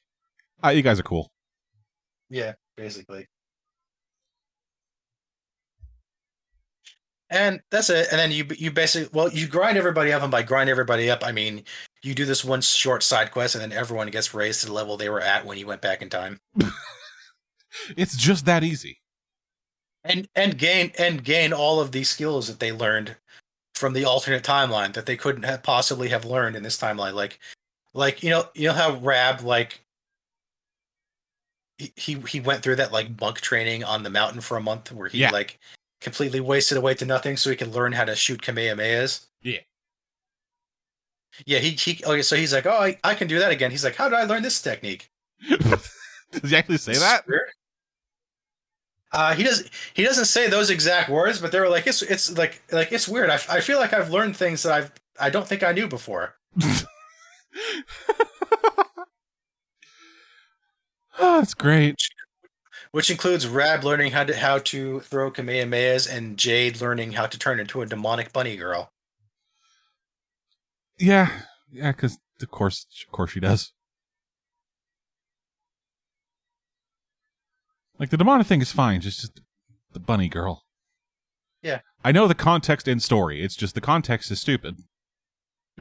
It also doesn't really make any sense why everyone turned back to normal except Jade. She can still turn into a demonic bunny girl whenever she wants. Yeah. So, and also they released a new version like a year or two later, which I haven't actually played because I'm like, well, I still have the old game. I might as well just play that. Does but it add? It has some additional features. I was just gonna ask what it added. Okay, it has some additional features like some other side quests. There's a bit between the world tree blowing up and the Act 2 starting where like each character has a side story where you play as them. Huh. Well, okay. Rab, Jade, Eric, and the flamboyant guy Sylvando do, and the two sisters don't because one of them just died and they want to hide that for a while. One of them just died and the other is boring. The other is boring, and the night guy hasn't been revealed as a party member yet, so he doesn't get to do anything either. So it's just a couple of your party members have a short side story where you just play as them. So it's just the good party members. Yes, just a good party. I like Hendrik. I think Hendrik's pretty cool, but he doesn't get a side story either. And also, you can play 2D mode, which is where the entire game becomes like a 16-bit Super Nintendo Dragon Quest game. Just like I always wanted. Around. Yeah. Apparently it's a big deal in Japan because remember in Japan Dragon Quest is like a religion. Yeah, Dragon Quest, like people schedule things around Dragon Quest launches. And they really like that old school 2D like 16-bit. I can understand to an extent, like it's a good look. 16-bit art is fun. Yeah. But like, hey, it's like, hey, check it out. We took this game with like, all the modern shit, and then we made it all 16-bit. Yeah. Yeah. And there's a couple of additional dungeons that you can only play in the 2D mode. And that's about it. It was basically like it was just stuff they released for the Switch, which didn't get the Switch didn't get a Dragon Quest at all. The 3DS did, which was only released in Japan and had the 2D version of the game, and then also like a version of the game which was 3D but not quite as good as the PS4 version. So like weird like blocky kind of graphics, I guess, is one way to describe it. And that was never released outside of Japan because the 3DS was dying by then. Yeah, I think the version I think the version I actually played was the like updated version for the Switch. Oh, you did? Yeah. Okay, then. Yeah, I remember. You should have known that part. It's been 2 years since I even thought about that game. It came out a while ago. Like I remember that there was like an area you could go to where like it would be, hey, here are some like, hey, we made things like old Dragon Quest stuff. You're all 16-bit and the party's just falling behind you like Snake. Yeah, but you could play the whole game like that. I don't know why you would. Personally. I don't know why you would either, but you can. And that will, if you really want to. And that will satisfy the nutters. Every time you switch from 2D to 3D, like you could get set back apart because certain parts of the 3D game don't exist in the 2D version. So like you can potentially lose an hour of playtime by being sent back to the most recent way to jump on to the switch point. Supposedly, I've never played this Switch version, so I don't know. I just something I heard. Yeah, And I don't know, also, man. apparently the updated PS4 with the Switch stuff also looks better because it's not running on the Switch, Yeah, which had to sacrifice some graphical power to get it all on there. shocking. Yeah, but I don't With know how because powerful I the never Switch is, I played it. thought it would have been able to run at 4K. No. So, I mean, maybe someday I'll feel like playing the updated version, but for now, I was happy with the one I had. Alrighty. So, that is all. Alrighty, I have some stuff. Three of which we're going to kind of bang out immediately, just because all of them kind of fell into the same, like, path of me installing them and uninstalling them. Oh, God. You do that a lot. Yeah, I do, but I own the games, so fuck it, whatever. So, Did you at least try for a refund? No, because I've owned the games Or I've owned the games for like 3 years. Oh, okay. It's a little too late for that. I know on Steam, if you play a game, hate it, and uninstall it, you can get a refund. Yeah, Usually. And I do that, a lot. Like I'll check. Like I did that with my mom one year. My mom one month was like, "Hey, I want to buy you a video game. You pick one. I will tell me how much it is. I'll send you the money. You can just buy it." So I was like, "All right, sick. Let me check what's on there." And I got The Outer Wilds. But that game caused me to have a panic attack because because it left me floating in space in the horrible void after falling through a black hole, and I'm like, okay, I can't play this game or I will have a heart attack. Why are you afraid of ending up in space in a black hole? No, but just the idea of being in like a confined spacesuit, floating through the void toward a planet that is hundreds of kilometers away, as you watch your oxygen tick down to nothing. In a space that has been confirmed in some degree to have alien life existing around it. And also, I know about the anglerfish thing. Is that the game?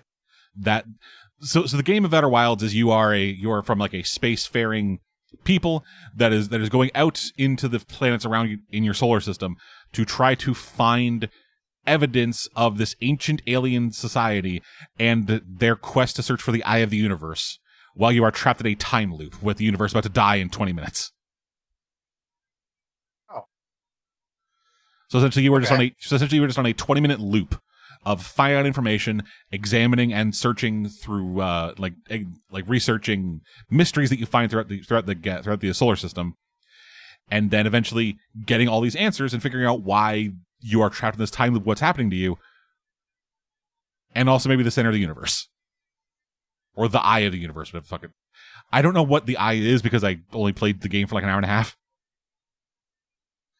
But I know that like there is a section of the game that you have to go to where the world constantly falls in and out of this like incredibly murky water, and inside that water is a fucking like Leviathan-sized anglerfish monster. And I already don't like I'm still trying to process the whole floating in space with your oxygen ticking down. How do you go from that to on a planet? So, or did that mean like you messed up? Kind of. So one of the planets that you go to, one of the planets like that you explore, has a black hole at the center of it that is destroying the planet. You can fuck up a jump and fall into that black hole. At which point you are ejected from a white hole on basically the other side of the solar system. And then you just wait to die? No, if assuming that you still have enough oxygen, you could potentially make it back to the planet end of your ship. Or you can just restart the loop. I believe there is a suicide button. But it's like so much of that game is just vertigo and anxiety to me, and I just couldn't get into it.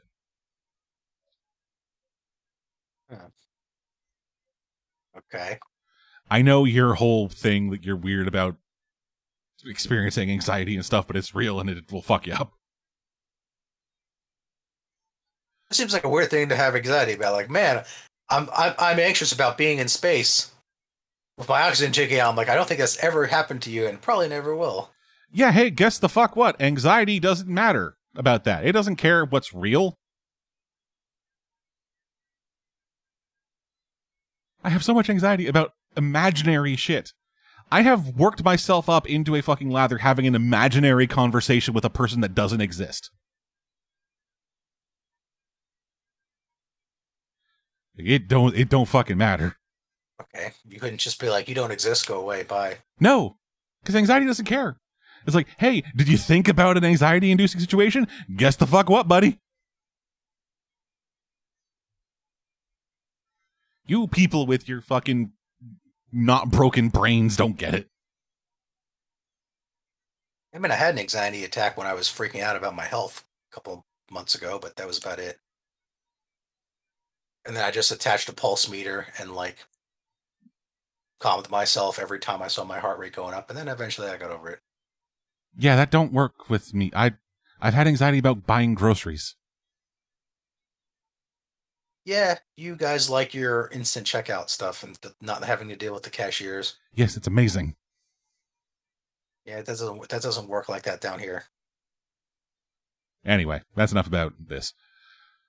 So yeah, I went off a bit of a tangent there, but with the story. So it started with XCOM 2.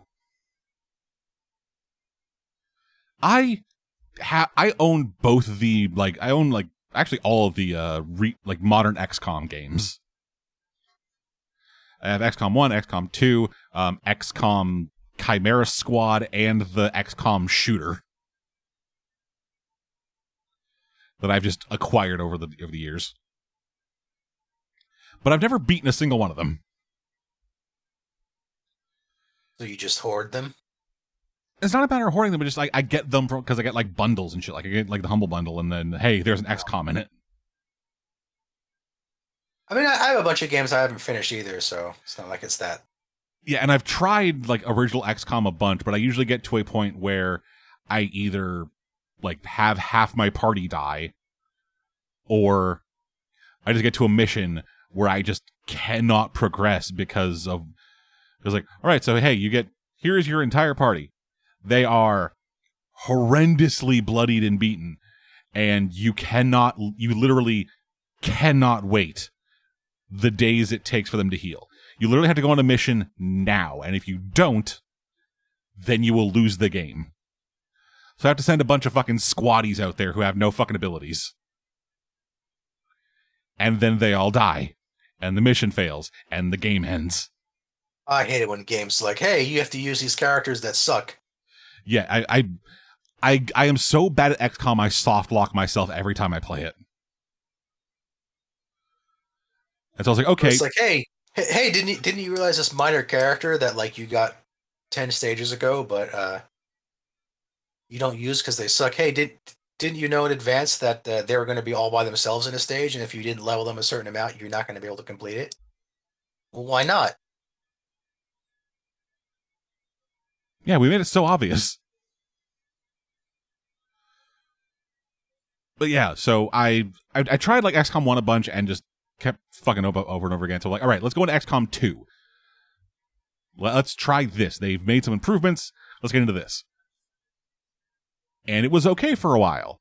But then the XCOM thing happened, where you have a 79 hit percentage and you never hit. It's like, hey, 99, you have a 99% chance to hit. Oh, you hit the 1% where you didn't, so guess the fuck what?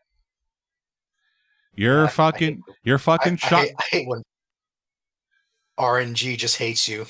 Yep.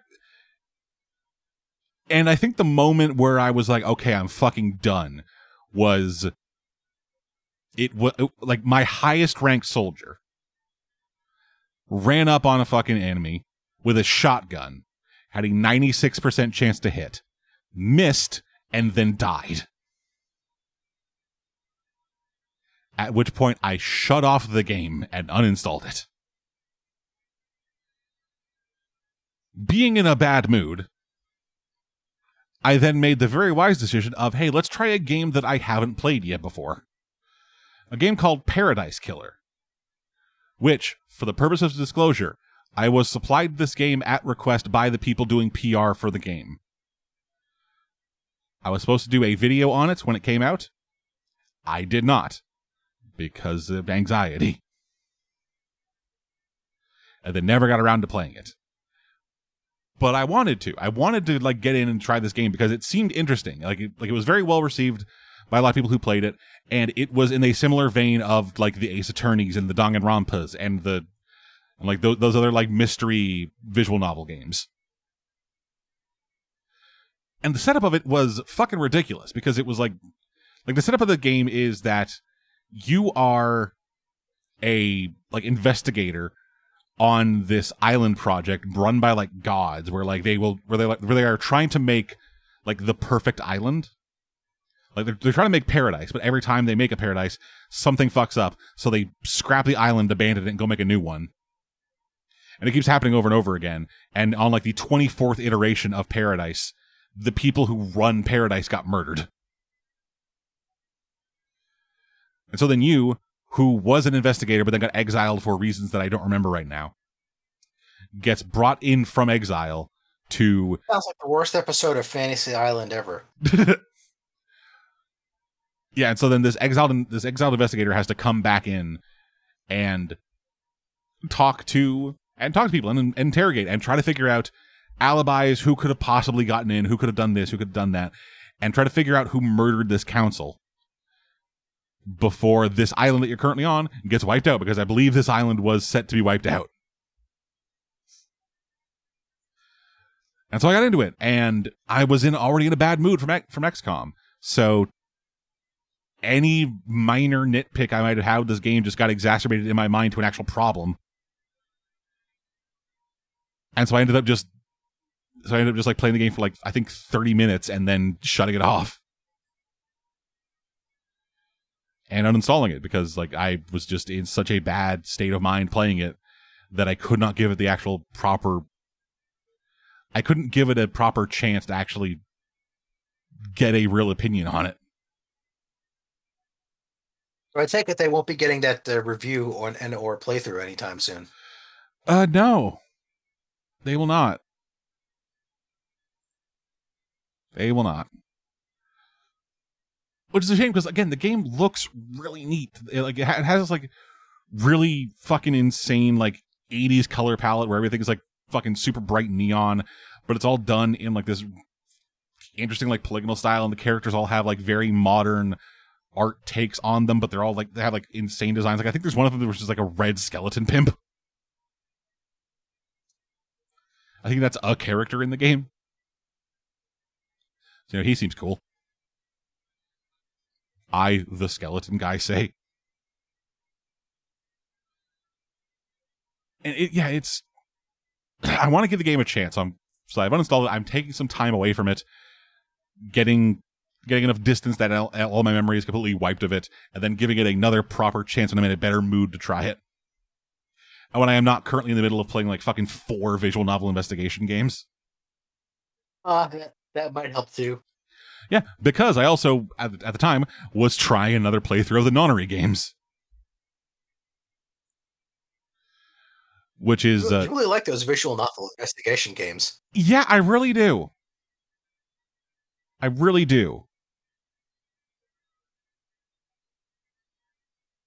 Yeah, so the Nonary games, it's the first 2 games of the Zero Escape franchise. They releases a collection called the Nonary games. I was specifically playing the 9 Hours, 9 Doors, 9 People, which is the very first Zero Escape game. Where, for those that don't know, 9 people are kidnapped by some motherfucker named Zero, who has a vocoder on his voice so hard that I can barely understand a word he's saying. Because like a lot of visual novel games, this one is almost entirely voice acted. Seems to be a lot more common lately. Yeah, like in the actual like puzzle rooms that you're in, there's no voice acting, but in almost everything else there is, which is very surprising. Because this is a PC port of a Nintendo DS game. which I don't know if those memory cards had the data to hold a voice file. Probably. Some of them did. And yeah, so you are... The setup of the thing is these 9 people are kidnapped, and they have bracelets on them, these watch things that all have numbers on them.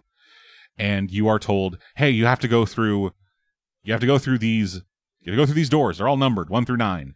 And as you go through them, you have to escape these rooms, otherwise you fucking die. And you have 9 hours. We were on a sinking ship. Like this massive cruise liner on a sinking ship. And if we don't get through in 9 hours, then the bombs we have inside of us will either go off or the ship will sink and we'll all drown. It's all bad. I was going to say, so they're not going to evacuate the ship? The ship is already evacuated. It's an abandoned ship. Oh. There are 9 people.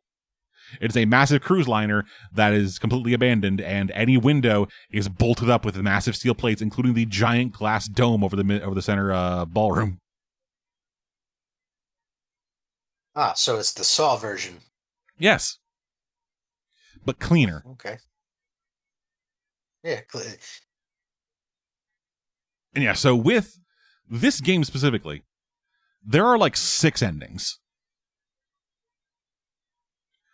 And one of the endings that you have to get, well, you have to get one of the false endings in order to get the true ending. Which I fucking hate. Yeah, I know a lot of games that do that, where it's like, hey, you can't get the true ending until you're on a multiple playthrough. Yeah, and I had to like look up a guide to figure out like what ending to go through. And apparently they do that because a lot of people will just watch the best ending and then not any of the other ones. Like, if I didn't enjoy playing the game, I would do that too. But I like the kind of I don't mind the gameplay. It's like escape the room point and click adventure game, much different than their well, not much, but like a little bit different than the other ones, which are like more investigatory, like logic puzzles. Where it's like, all right, I got this evidence, and then this guy said this thing, but that statement contradicts this evidence I have, so I point that out, and then he goes into another lie, which is a bit different than I found this key. I use this key to open this thing to get this card, which then I do math with, and then boom, the door opens. Because there's a lot of math in 999. Oh God, that I should never play it ever. Yeah, no, I'm very bad at math, and like it is very bizarre math too, because it. Like, one of the main, like, math mechanics of it is the digital root. Which is find the digital root of a set of numbers. You take all the numbers, add those numbers up, and then if it is a 2-digit number, you add those 2 digits together to get the final root. So the root can only be numbers 1 through 9.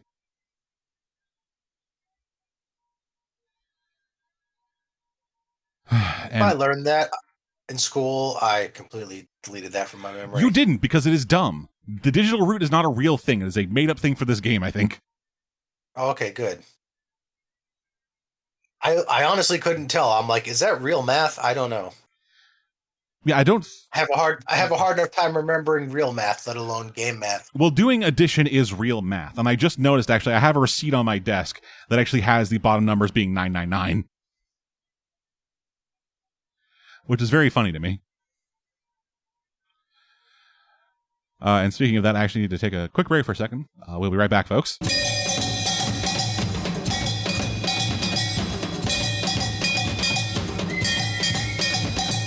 And we're back, everybody. Sorry about that. Yeah, so with 999, I was trying to go in and get the good ending, the true ending. Which, in order to do that, I needed to get the safe ending.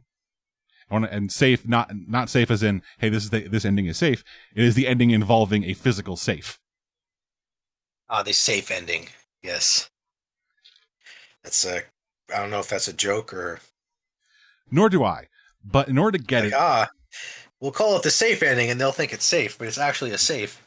Yeah, but in order to get it, I needed to, like, go in and get a specific line of dialogue, which I couldn't figure out how to get despite following the instructions of multiple guides. Primarily because I was misreading the guides. Like, because the way that they talk, the way that the guides talk, like, at least the way that I read the guides, that I interpreted what they were saying, was the safe opened in this first line of dialogue. Because you go into one of the rooms with some guys, and you find a safe. Then you have to complete the puzzle in the room, get the door open, then go back and check the safe again after having solved the puzzle. Now, what I thought would happen was, after I solved the puzzle, I would then go to the safe and it would open.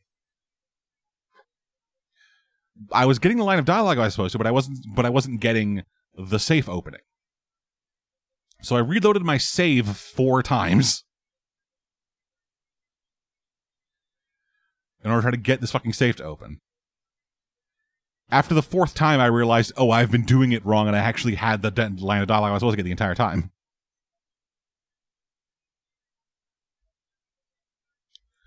So that frustrated me to no fucking end. And then as soon as I actually figured out what I was supposed to do and get through it, fucking the worst character in the goddamn game started talking to me. Oh god, okay. So, I'm going to talk about this. So there are 9 characters in the game. You are the only character who uses his real name. Because everyone decided pretty early on that they'll use aliases. And the aliases are all derived from their wristwatches, because like the watch thing they have on, each one of them has a specific number, which is used to determine like digital route in order to get into different rooms and complete the puzzles and everything else. Your number is 5, but one of the other people who was kidnapped is a childhood friend of yours, who then just told everyone your name before they decided to not have, just before everyone decided to hide their names. So you are the only person who is using his real name, Junpei. Everyone else is using aliases. And for the most part, the cast is fine. There's a blind guy who is able to there's a blind guy who can heighten other senses and also really fucking smart and shit. There's a fucking dude who looks like a fisherman but talks like a fucking New York tough guy. There's an old cop. Just this old, too old for this shit type of guy. There's a young girl who's the younger sister of the blind guy. And while she can be a bit annoying, she is understandable because she is the youngest member of the cast who is involved in the situation, so her being the most freaked out is understandable. And then there's Lotus.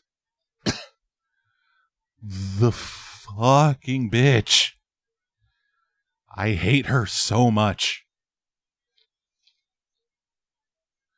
She is immediately off on the wrong foot for me because we are in a life and death situation. We are told that this fucking place is filling up with water, and in 9 hours we will die. For the first 3 hours of the game, she refuses to do anything.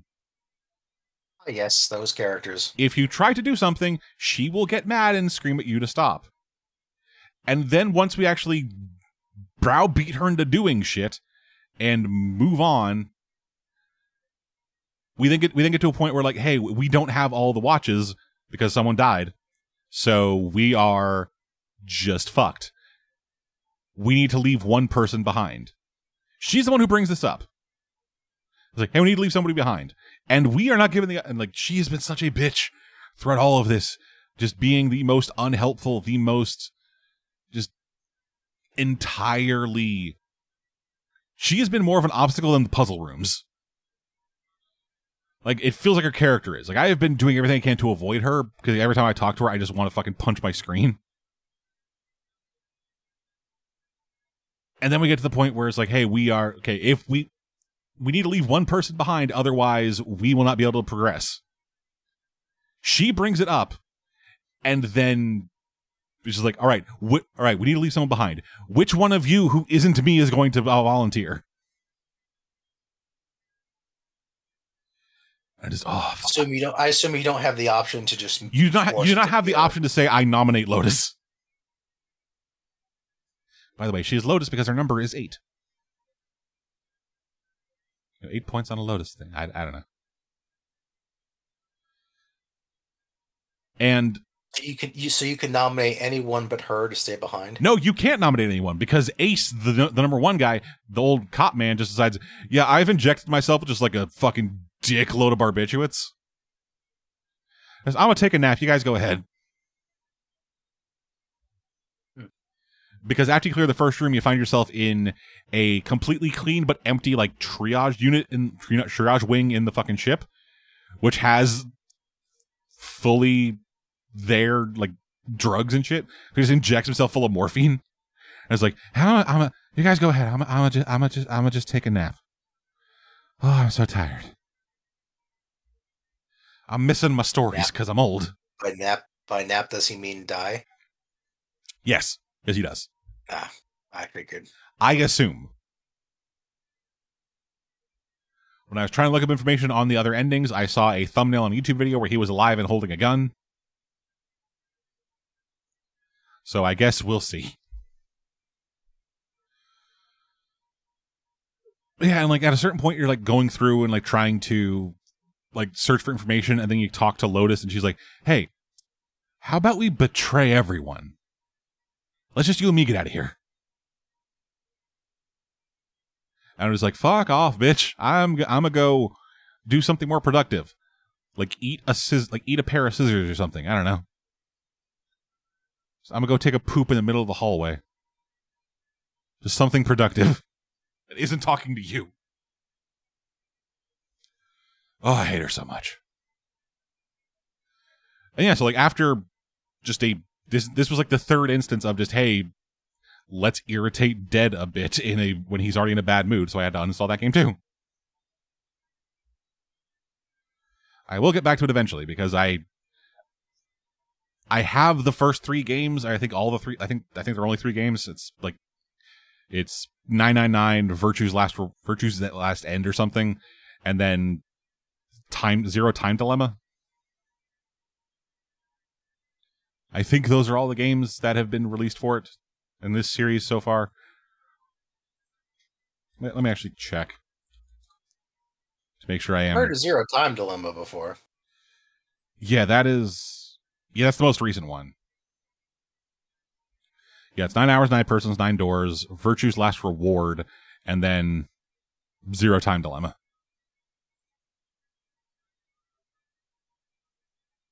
The game was released 5 years ago, and there hasn't been a new one since. Okay.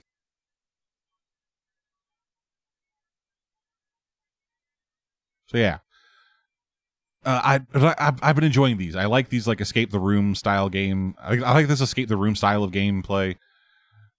I am interested in what exactly this is all leading towards and what the purpose of it is. Yeah, I guess we'll see. From there, hopefully it's not Jigsaw. Hopefully. Fucking hopefully. So I want to play a game. The Notary game, specifically. Yeah, so from there, I've still been playing a bunch of the Great Ace Attorney Chronicles. Those games are still great.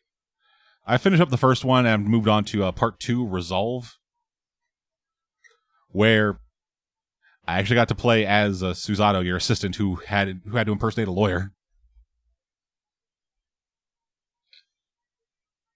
That was fun. I've been watching actually talking about going back to Jello. I've actually been watching him like stream him doing like a blind read through of the Great Ace Attorney games. It was like him and his like cadre of voice acting friends. And like one of the things they point out with this game especially is that like really feels fresh and like good about it is the fact that the lawyer and his assistant are both like equal levels of competence with each other. So it's not like one person's like a blistering dumbass who then has to have the other one like wipe their baby ass or whatever. It's like two. I have to do everything for you. Yeah, it's like two people on equal footing with like different areas of expertise, but you have equal levels of, hey, we are smart people, but also kind of dumbasses.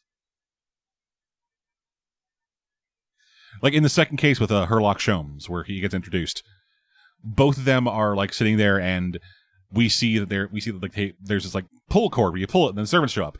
Both of them look at it. They're like, we have to pull it, right? Yes, obviously we have to pull it. Both of them are like super excited about the idea of like, hey, we pull this cord and a servant shows up, and they both get disappointed when a servant doesn't show up. It's very fun. And yeah, getting to play as Susato, kind of like removed from Ryunosuke, and getting to play her as her own kind of self, as her own person, as her own lawyer. Not as her own lawyer, as her friend's lawyer. But getting to see her be a lawyer was very fun.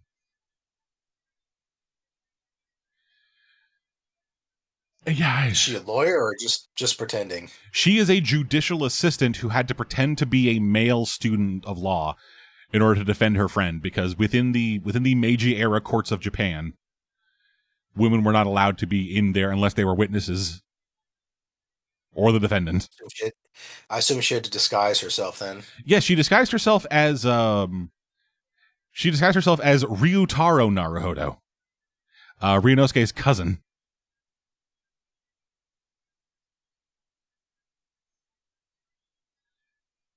It went surprisingly well. No one was like, no one was like, wait a minute, you're a girl. Like, actually, yeah, they fall for that a lot and stuff like that. Like, that's the fun thing. The judge was in on it the entire time. You don't find out that out until you finish the case. But the judge was like a friend of Susato's dad, and fully knew that Susato was the one who was being a lawyer, and was like, yeah, let's run this out. See what happens. Yeah, another thing to actually point out, the judges in this game are all like competent. As opposed to how they usually are? Yeah, just bumbling fucking morons. I'm assuming because it's in the past when they had more respect for judges than they do now.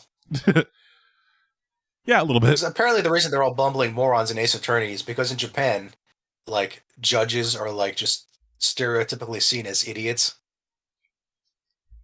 Why? Who don't really deserve their something about the Japanese court system.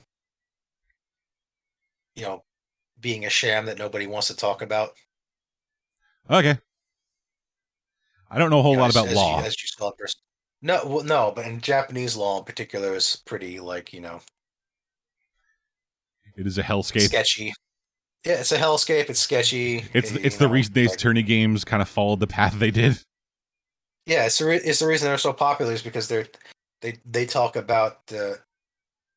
But whereas in the U.S. it's usually like the incompetent lawyer who's like an idiot who doesn't deserve the money he makes, and it's not clear why they're not just being immediately thrown in jail for their obvious corruption and or incompetence. And apparently in Japan, lawyers are heavily respected, and it's the judges that are seen as idiots. Huh? I did not know that.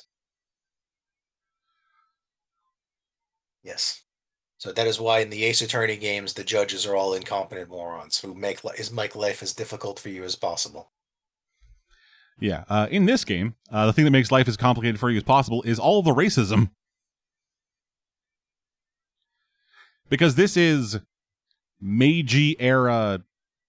Well, so when was the Meiji era? Was it like late 1800s, early 1900s? I do not know when. I do not know history. 1868 to 1912. Okay, yeah. So this was back at like. This is back at like the height of like modern British imperialism. Basically.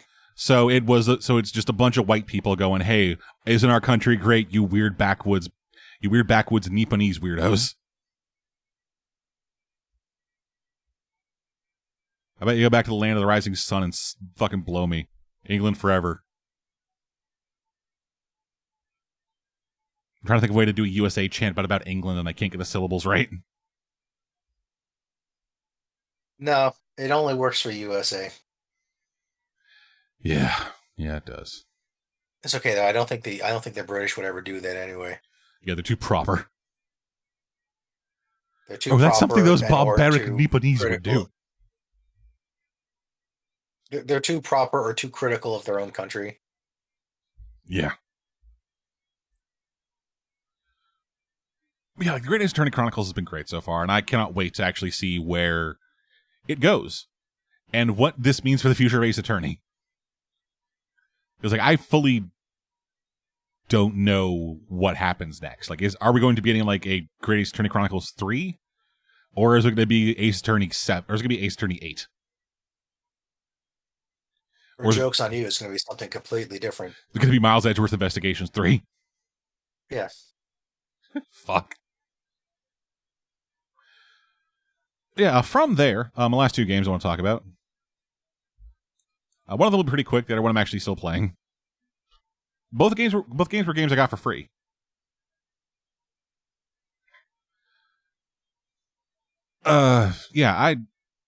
Epic Game Store does a really cool thing where like every Thursday they have games for free. They swap out the games for like a week. And both of the games were games I got for free from that program. The first one being Yooka-Laylee. I got a bunch of them from the program, but like these are just the most recent ones I want to talk about. So yeah, Yooka-Laylee, it was like the Kickstarter thing where it's like, hey, we're making a new Banjo-Kazooie game, but it's not Banjo-Kazooie for legal reasons. And the game came out a while ago, a couple years back, and everyone was lukewarm on it. So like, hey, I'll give it a try. You know, I haven't played a Banjo-Kazooie style game. I don't know if I like them. I don't know if I hate them. Let's see how this one plays out. And it was mediocre.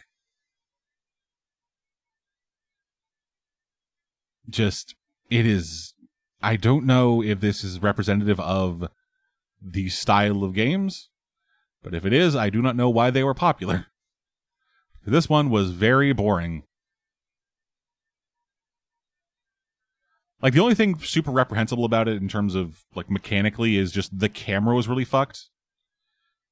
You had, like, a hard time controlling it. It would, like, just randomly move to weird angles.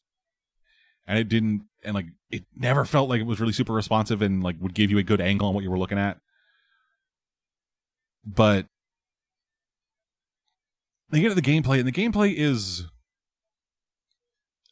It's fine. Like, the thing's just... The game is just a massive collectathon where you go into you have a hub world where the big storyline is, hey, we have this book. It's got all these pages in it. What an evil bee from a corporation stole our pages. We gotta get him back. Let's go into these bigger books. I don't know. I don't know why. I don't know how. This is like Banjo-Kazooie, but not. Yeah. Have you not been here? No, just you lost me like a minute ago. I was trying to mentally catch up. Okay, wow.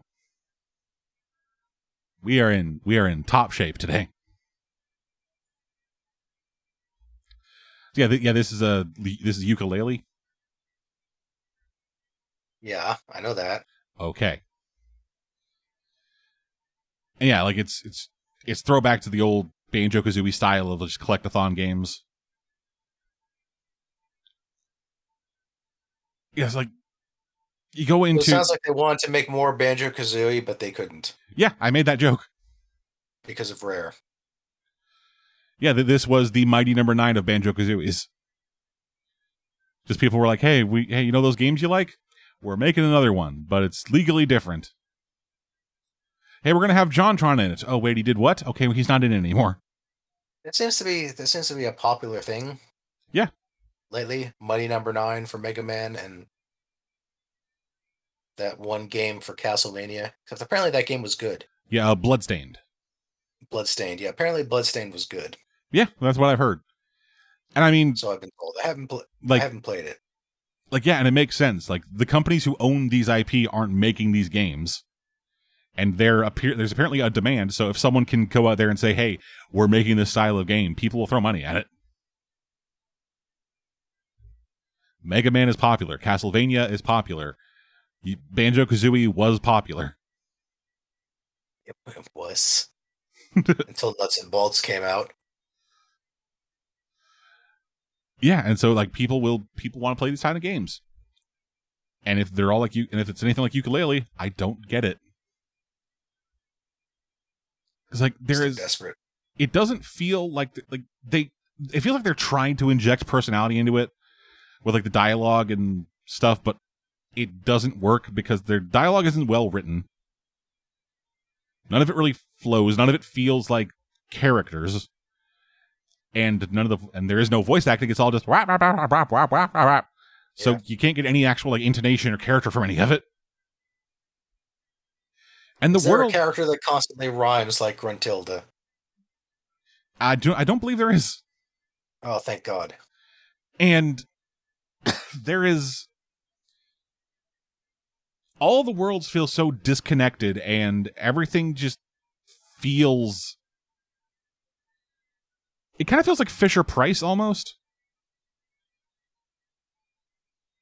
Whereas, hey, we made toys for babies. Here you go. Get them. And nothing... there's no hard edges to anything. It all just feels super rounded and boring. I can't really think of another way to describe it. Like, it just... it doesn't feel fun. It doesn't... like the gameplay is competent, but isn't compelling. The story is non-existent because you don't need it. It's just... this is just a framework for collecting things. But then the actual act of collecting things doesn't feel rewarding at all. Like, none of the things that I've done have felt like challenges that I needed to overcome. They just kind of felt like checking things off a to-do list. Hey, we got to collect these things because you didn't Banjo-Kazooie. Yeah, and like it's like the worlds themselves are decently sized. Like they're not super small and tight where everything's like locked in together. They're but they're not so like massive that it feels like a chore to get anywhere. It just kind of feels a little boring moving from place to place because you're just moving. The worlds themselves, the worlds that I have seen have been like, hey, here's jungle room, like here's the jungle area, then here's the ice level, and then later on we'll probably get like a fire level or something. But it all is so uninspired. Each area has like one area specific mechanic where if you find this molecule, you can go over to the scientist who will then turn you into a thing specifically for that level. In like the jungle one we were in, you turn into a plant, which can then like fart on other plants and make them bloom, which will then give you a page somehow. And then the other one you can turn into a like snow truck, like a snowplow. And the controls don't like change in any meaningful way. You just kind of like change your movement speed. And none of it feels...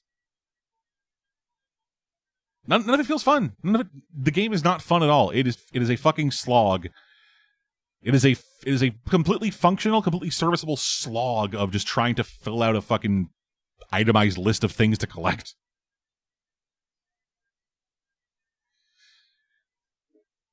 Yeah, I uninstalled it pretty quick.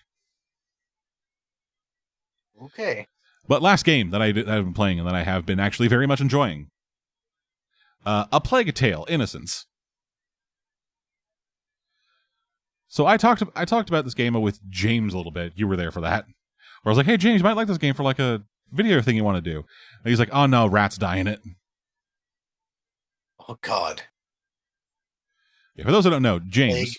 Plague and rats. Just what he needs. Yeah. For those who don't know, James, from the gameplay series Last Night that we do, as well as a couple other things around the site, he loves rats. More than anything, I think. Yes. They're his favorite animal, somehow. Yes, he has had multiple pet rats. He will do everything he can to force a rat into a D&D game. He if we come across a rat in any situation, he will do everything he can to befriend it, and if you do anything to slight a rat, he will hate you. If he is DMing and you do anything to slight a rat, he will smite you like a mighty god. Yes. And so I was like, hey, A Plague Tale. That's a game about rats. There are a bunch of them. And it's free. Hey, you want to play it? And he's like, oh, rats die in that game. I'm like, are you sure? I don't know if in Ratchet the Enemy, I don't know if you like there's a explicit scene of them dying. And he's like, no, yeah, I checked. And then I began playing it, and from what like I think I played like a couple hours of it now. Let me actually check if Epic Game Store like tracks playtime. Oh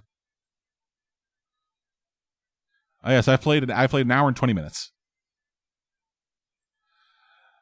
And from the hour and 20 minutes I played, I mean technically rats in the horde die because like their pathing fucks up and they kind of glitch out of existence. Or they don't get out of the light fast enough and they literally dissolve into ash.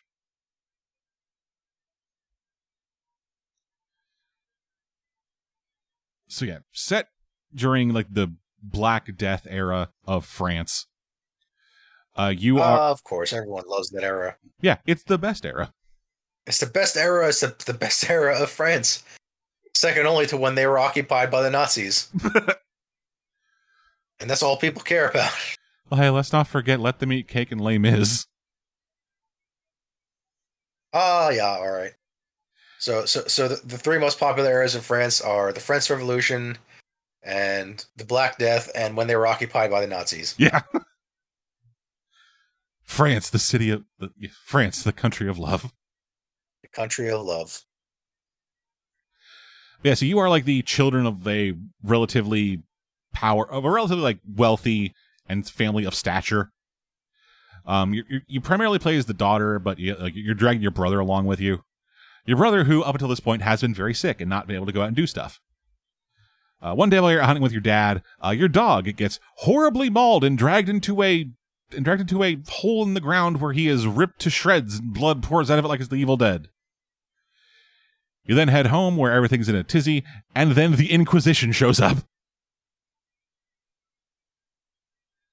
We're like, hey, give me your fucking kid, or hey, give me your kid, and I will give you a quick death. If you don't, we're going to have some fun. So then you, playing as a sister who hasn't actually talked to her brother in like years, because he's been kept so sequestered away from everyone. You then have to like essentially drag him out and try to escape the Inquisition and figure out what the fuck is happening. Why is the Inquisition after you and your family, and what is going on? And it is neat. A lot of the game is like stealth and like maneuvering or like pathfinding, because Amicia, the girl you're playing as, is a human girl, so she will die very easily. Which is to say, if you take one bit of damage, you die. The rats in this game... Yeah, so not a character that can soak up a lot of hits. Oh, no. I got hit once with a mace and instantly died. I know there's a point later in the game where if you get hit with a single arrow, you die. Because, she is a person. But so a lot of the game is like stealth, trying to avoid like guard patrols and stuff. You have a sling and pots that you can just like throw at stuff. You do blind throws. You can do like hard throws. And it's a lot of just like, hey, you distract the enemy to go over there as we go down this path, and then I fucking bring my brother along. I have him wait there, cross this fucking thing, distract this guy to another direction to bring the brother over. And then there's been one instance so far of like actual like boss fight combat, and it was interesting. Because kind of similar to Amicia, everyone else is also people, and you have a sling with rocks, and rocks are heavy, and if you hit someone in the head with a rock, it's not gonna go well for them. And so the boss fight is just this guy is wearing a helmet. So you have to figure out how to knock the helmet off his head before you can hit him in the head with a rock and kill him. Aha! And it's fun. I have a helmet over my one weak spot. I am invincible. And it's fun. Like, the combat was very simple. Just like, hey, hit straps on his back, which unlocks straps on his front, which then you can use to knock the helmet, which then you just hit him in the head. It's it was very straightforward, but it was well done. There is enough skill needed to actually, like, dodge out of the way of his fucking swings and shit. But in order to be able to get behind him to knock off his armor. I enjoyed that. And then like actually avoiding the rats, because the rats are just the rats are a swarm. They are like just a wave of fluid that washes over you and kills you, unless you're in the light. And it's just like this puzzle sequence where you have to like knock down shit and like have it swing across, and then use that as light to like light shit on fire. It's again, I'm only like an hour in, but what I have played so far, I have enjoyed very much, and I can see why James will not be into this game, despite it being very much a him game. But hey, if there was a plague doctor in it, I think there is, because I mean it is a plague. Yeah, I know it's a plague, but is there like a plague doctor that like isn't actually a plague doctor? Probably. I don't know. I'll get back to you on that.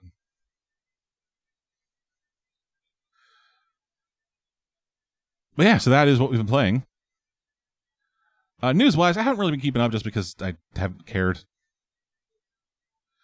But something pretty big did happen just in the last couple days. At time of recording, the 2021 PlayStation Showcase happened, and they showed off a bunch of fucking games they're going to be talking about and going to be releasing over the next couple years.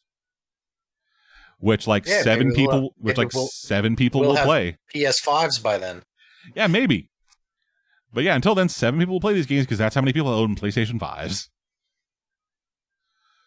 So of the stuff, the scalpers who have like 16. Yeah. So of the stuff they showed off, the big points. I'm just gonna go through some of them. First up, Star Wars: Knights of the Old Republic is getting a next-gen remake. This is the old BioWare. Remake or re-release? Remake. Ground up. Huh. Yep. We know it's coming to PS5, and that's about it. I know a lot of people that swear by those games. Yep, but we don't have a release date. We don't have like any other consoles. If it's like a fucking like timed exclusive or a full exclusive, it's a remake.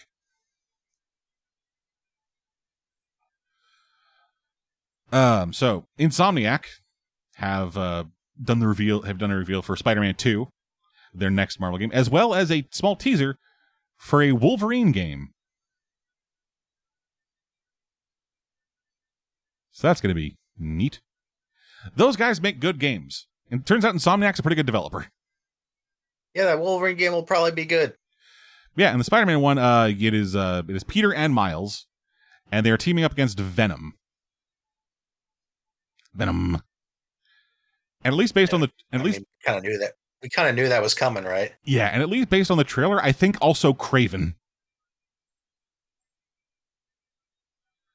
Because for a good chunk of the trailer, it is a man talking in a very like thick Eastern European accent.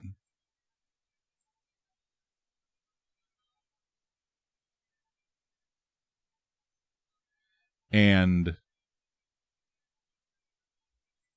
yeah, like he spends like a lot of thinking like for so long I have looked for someone who could challenge me. Yeah, that's Kraven. So it looks like to be Kraven. That's definitely him. Yeah. So it's going to be 2 spider people up against Kraven and Venom. So that'll be neat. But we will have to wait until 2023 to play that game. Because bold of them to assume the world will still be here in 2023. Yeah. Bold of them to assume there'll be PlayStation 5s in 2023. That's true. Next up, we got the sequel to the God of War reboot, God of War Ragnarok. which shows the boy having grown up a bit, and him and his dad being hunted down by Thor and trying to track down Tyr, the Norse god of war. Showed off the new abilities, showed off a bunch of the combat, and it ended with a stinger of like a little like post title card thing of this new character, who is apparently important. Didn't say her name, didn't say anything about her. She's just there, and the trailer ends. And for a console that has such limited supply and also limited capability to actually be bought because it is so fucking expensive, it is very funny to me that like the tag or like the pitch line for the PS5 is "Play has no limits." That is very funny to me. Next up, a trailer showing off gameplay of Tiny Tina's Wonderlands, the tabletop game-inspired Borderlands spinoff. I gotta see some more game. Yes. I was gonna say that's a really weird combination. Yes, it is. Tabletop Borderlands. Yes, it is. If you remember in Borderlands 2, there was a set of DLC that was built around Tiny Tina and her playing D&D with the hunters. I don't remember that, but I'll take your word for it. Yeah, and so it's Tiny Tina, but also if Tiny Tina gets on your nerves, boy you won't like this game at all. But it will be coming out on March 25th in 2022. And yeah, it's Borderlands, but fantasy. So next up, we got a trailer for Forspoken. A game I have never heard of before. It is being developed by Square Enix. And it is a... Do you know what an isekai story is? Yeah, it's when Truck-kun gets hit by somebody and reincarnates into another world where they are Jesus and get all the waifus. It's kind of that. Oh, is that game where the person is like in New York and gets sucked into an alternate magic it is. world or something like that? I saw that trailer. Yeah. This is the first time I'm hearing of it, and it looks interesting. I was like, well, I mean... Its title is very stupid. At least she didn't get hit by a truck and become Jesus. Nope, she just fell through a portal and became Jesus. I'm assuming. Given some of the shit she can do, it would not surprise me if she became Jesus. Because it is like incredibly fast-paced, like with a lot of like really interesting like movement mechanics around it, but it also just has like super powerful magic combat. I don't know. If I ever have the opportunity to maybe get a PS5, then I will be interested. Or if it ever ends up coming out on PC, and it is coming out on PC. Neat. Okay, I'll probably check it out. But knowing modern games, it will be a 250 gig install. Because this shit people, you need a fucking like 1 terabyte SSD in order to play games now. Actually, calling back to James a bit, their Remedy is remastering Alan Wake. Odd. Is it like they're not making a fucking new game, and people really like Alan Wake? Yeah, I know. It's like, well, I guess we have nothing else to do. We'll just remake Alan Wake. Yeah, we already released all the fucking shit we could for Control. Now let's just go back to this.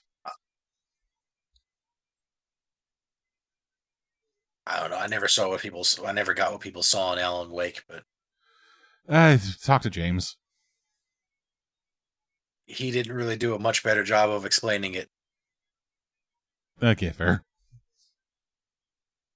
Well, we haven't really asked him to explain it. He just said, like, hey, Alan Wake's my favorite game. We all went, fuck you.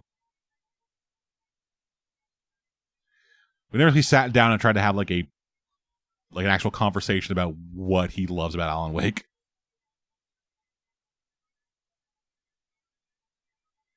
Probably should at some point. Yeah, but I feel like we might be regretting that choice. I mean, we're not going to be playing D&D for a while, probably. That's true. Yes. Anyway. Sadly. Yeah. So anyway. So Grand Theft Auto 5 is coming to PS5. Speaking of not making any new games, GTA 5 came out in 2013. Game's been out for... Apparently that's all they need is just GTA 5. Yeah, it's still making them fucking bank. It's their Skyrim. They basically hit the point where it's not going to get any better, so they're just like, well, we'll just re-release this forever. Yeah. So it just works. Yeah, next up, Ghostwire Tokyo. Remember Ghostwire Tokyo? The game's been in development for like... That name sounds familiar, but I was like, is that a game? Yes, it was originally announced back at E3 2019. It's being developed by Tango Gameworks and published by Bethesda. You remember in like back in a couple years ago where like this really like adorable Japanese game developer came out on stage and everyone fucking fell in love with her immediately? Vaguely, yes. Yeah, it's the game she's working on. Oh, sorry, it's the game she was working on, but no longer because she left the company. Well, that's off to a great start. Yep. But the game is still in development. It'll be coming out in 2022 for PS5 and Windows. And yeah, it's a first-person adventure horror-ish kind of thing.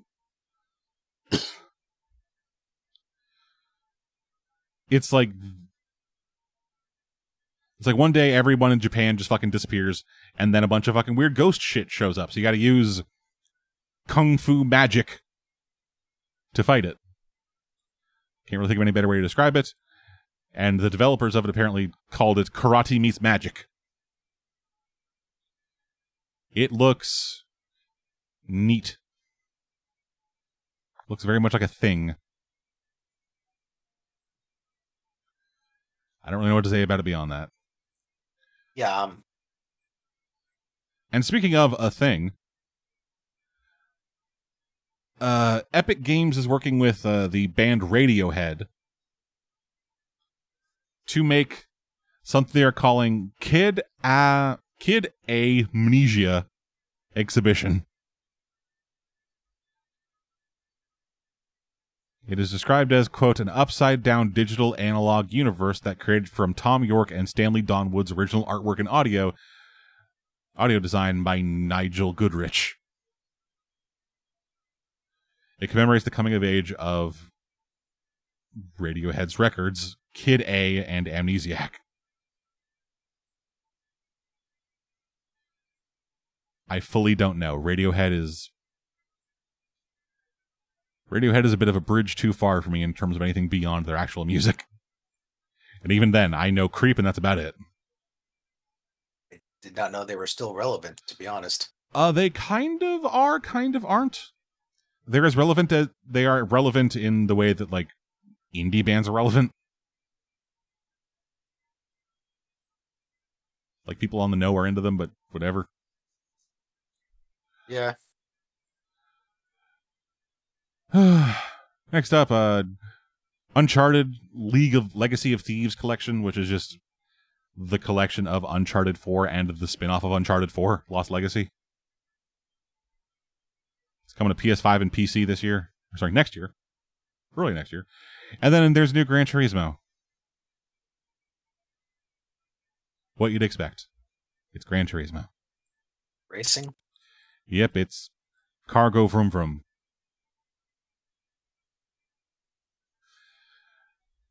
And that does it for the articles that I have found about the fucking PlayStation Showcase. I have not watched it myself yet, and I don't know if I ever will. I only found out about it today, so I didn't watch it either. Tight. New releases wise, things are actually being released now. Yes. Yeah, things are coming out. For this week, Life is Strange True Colors. The third Life is Strange game, and the first one developed by not the people who made Life is Strange.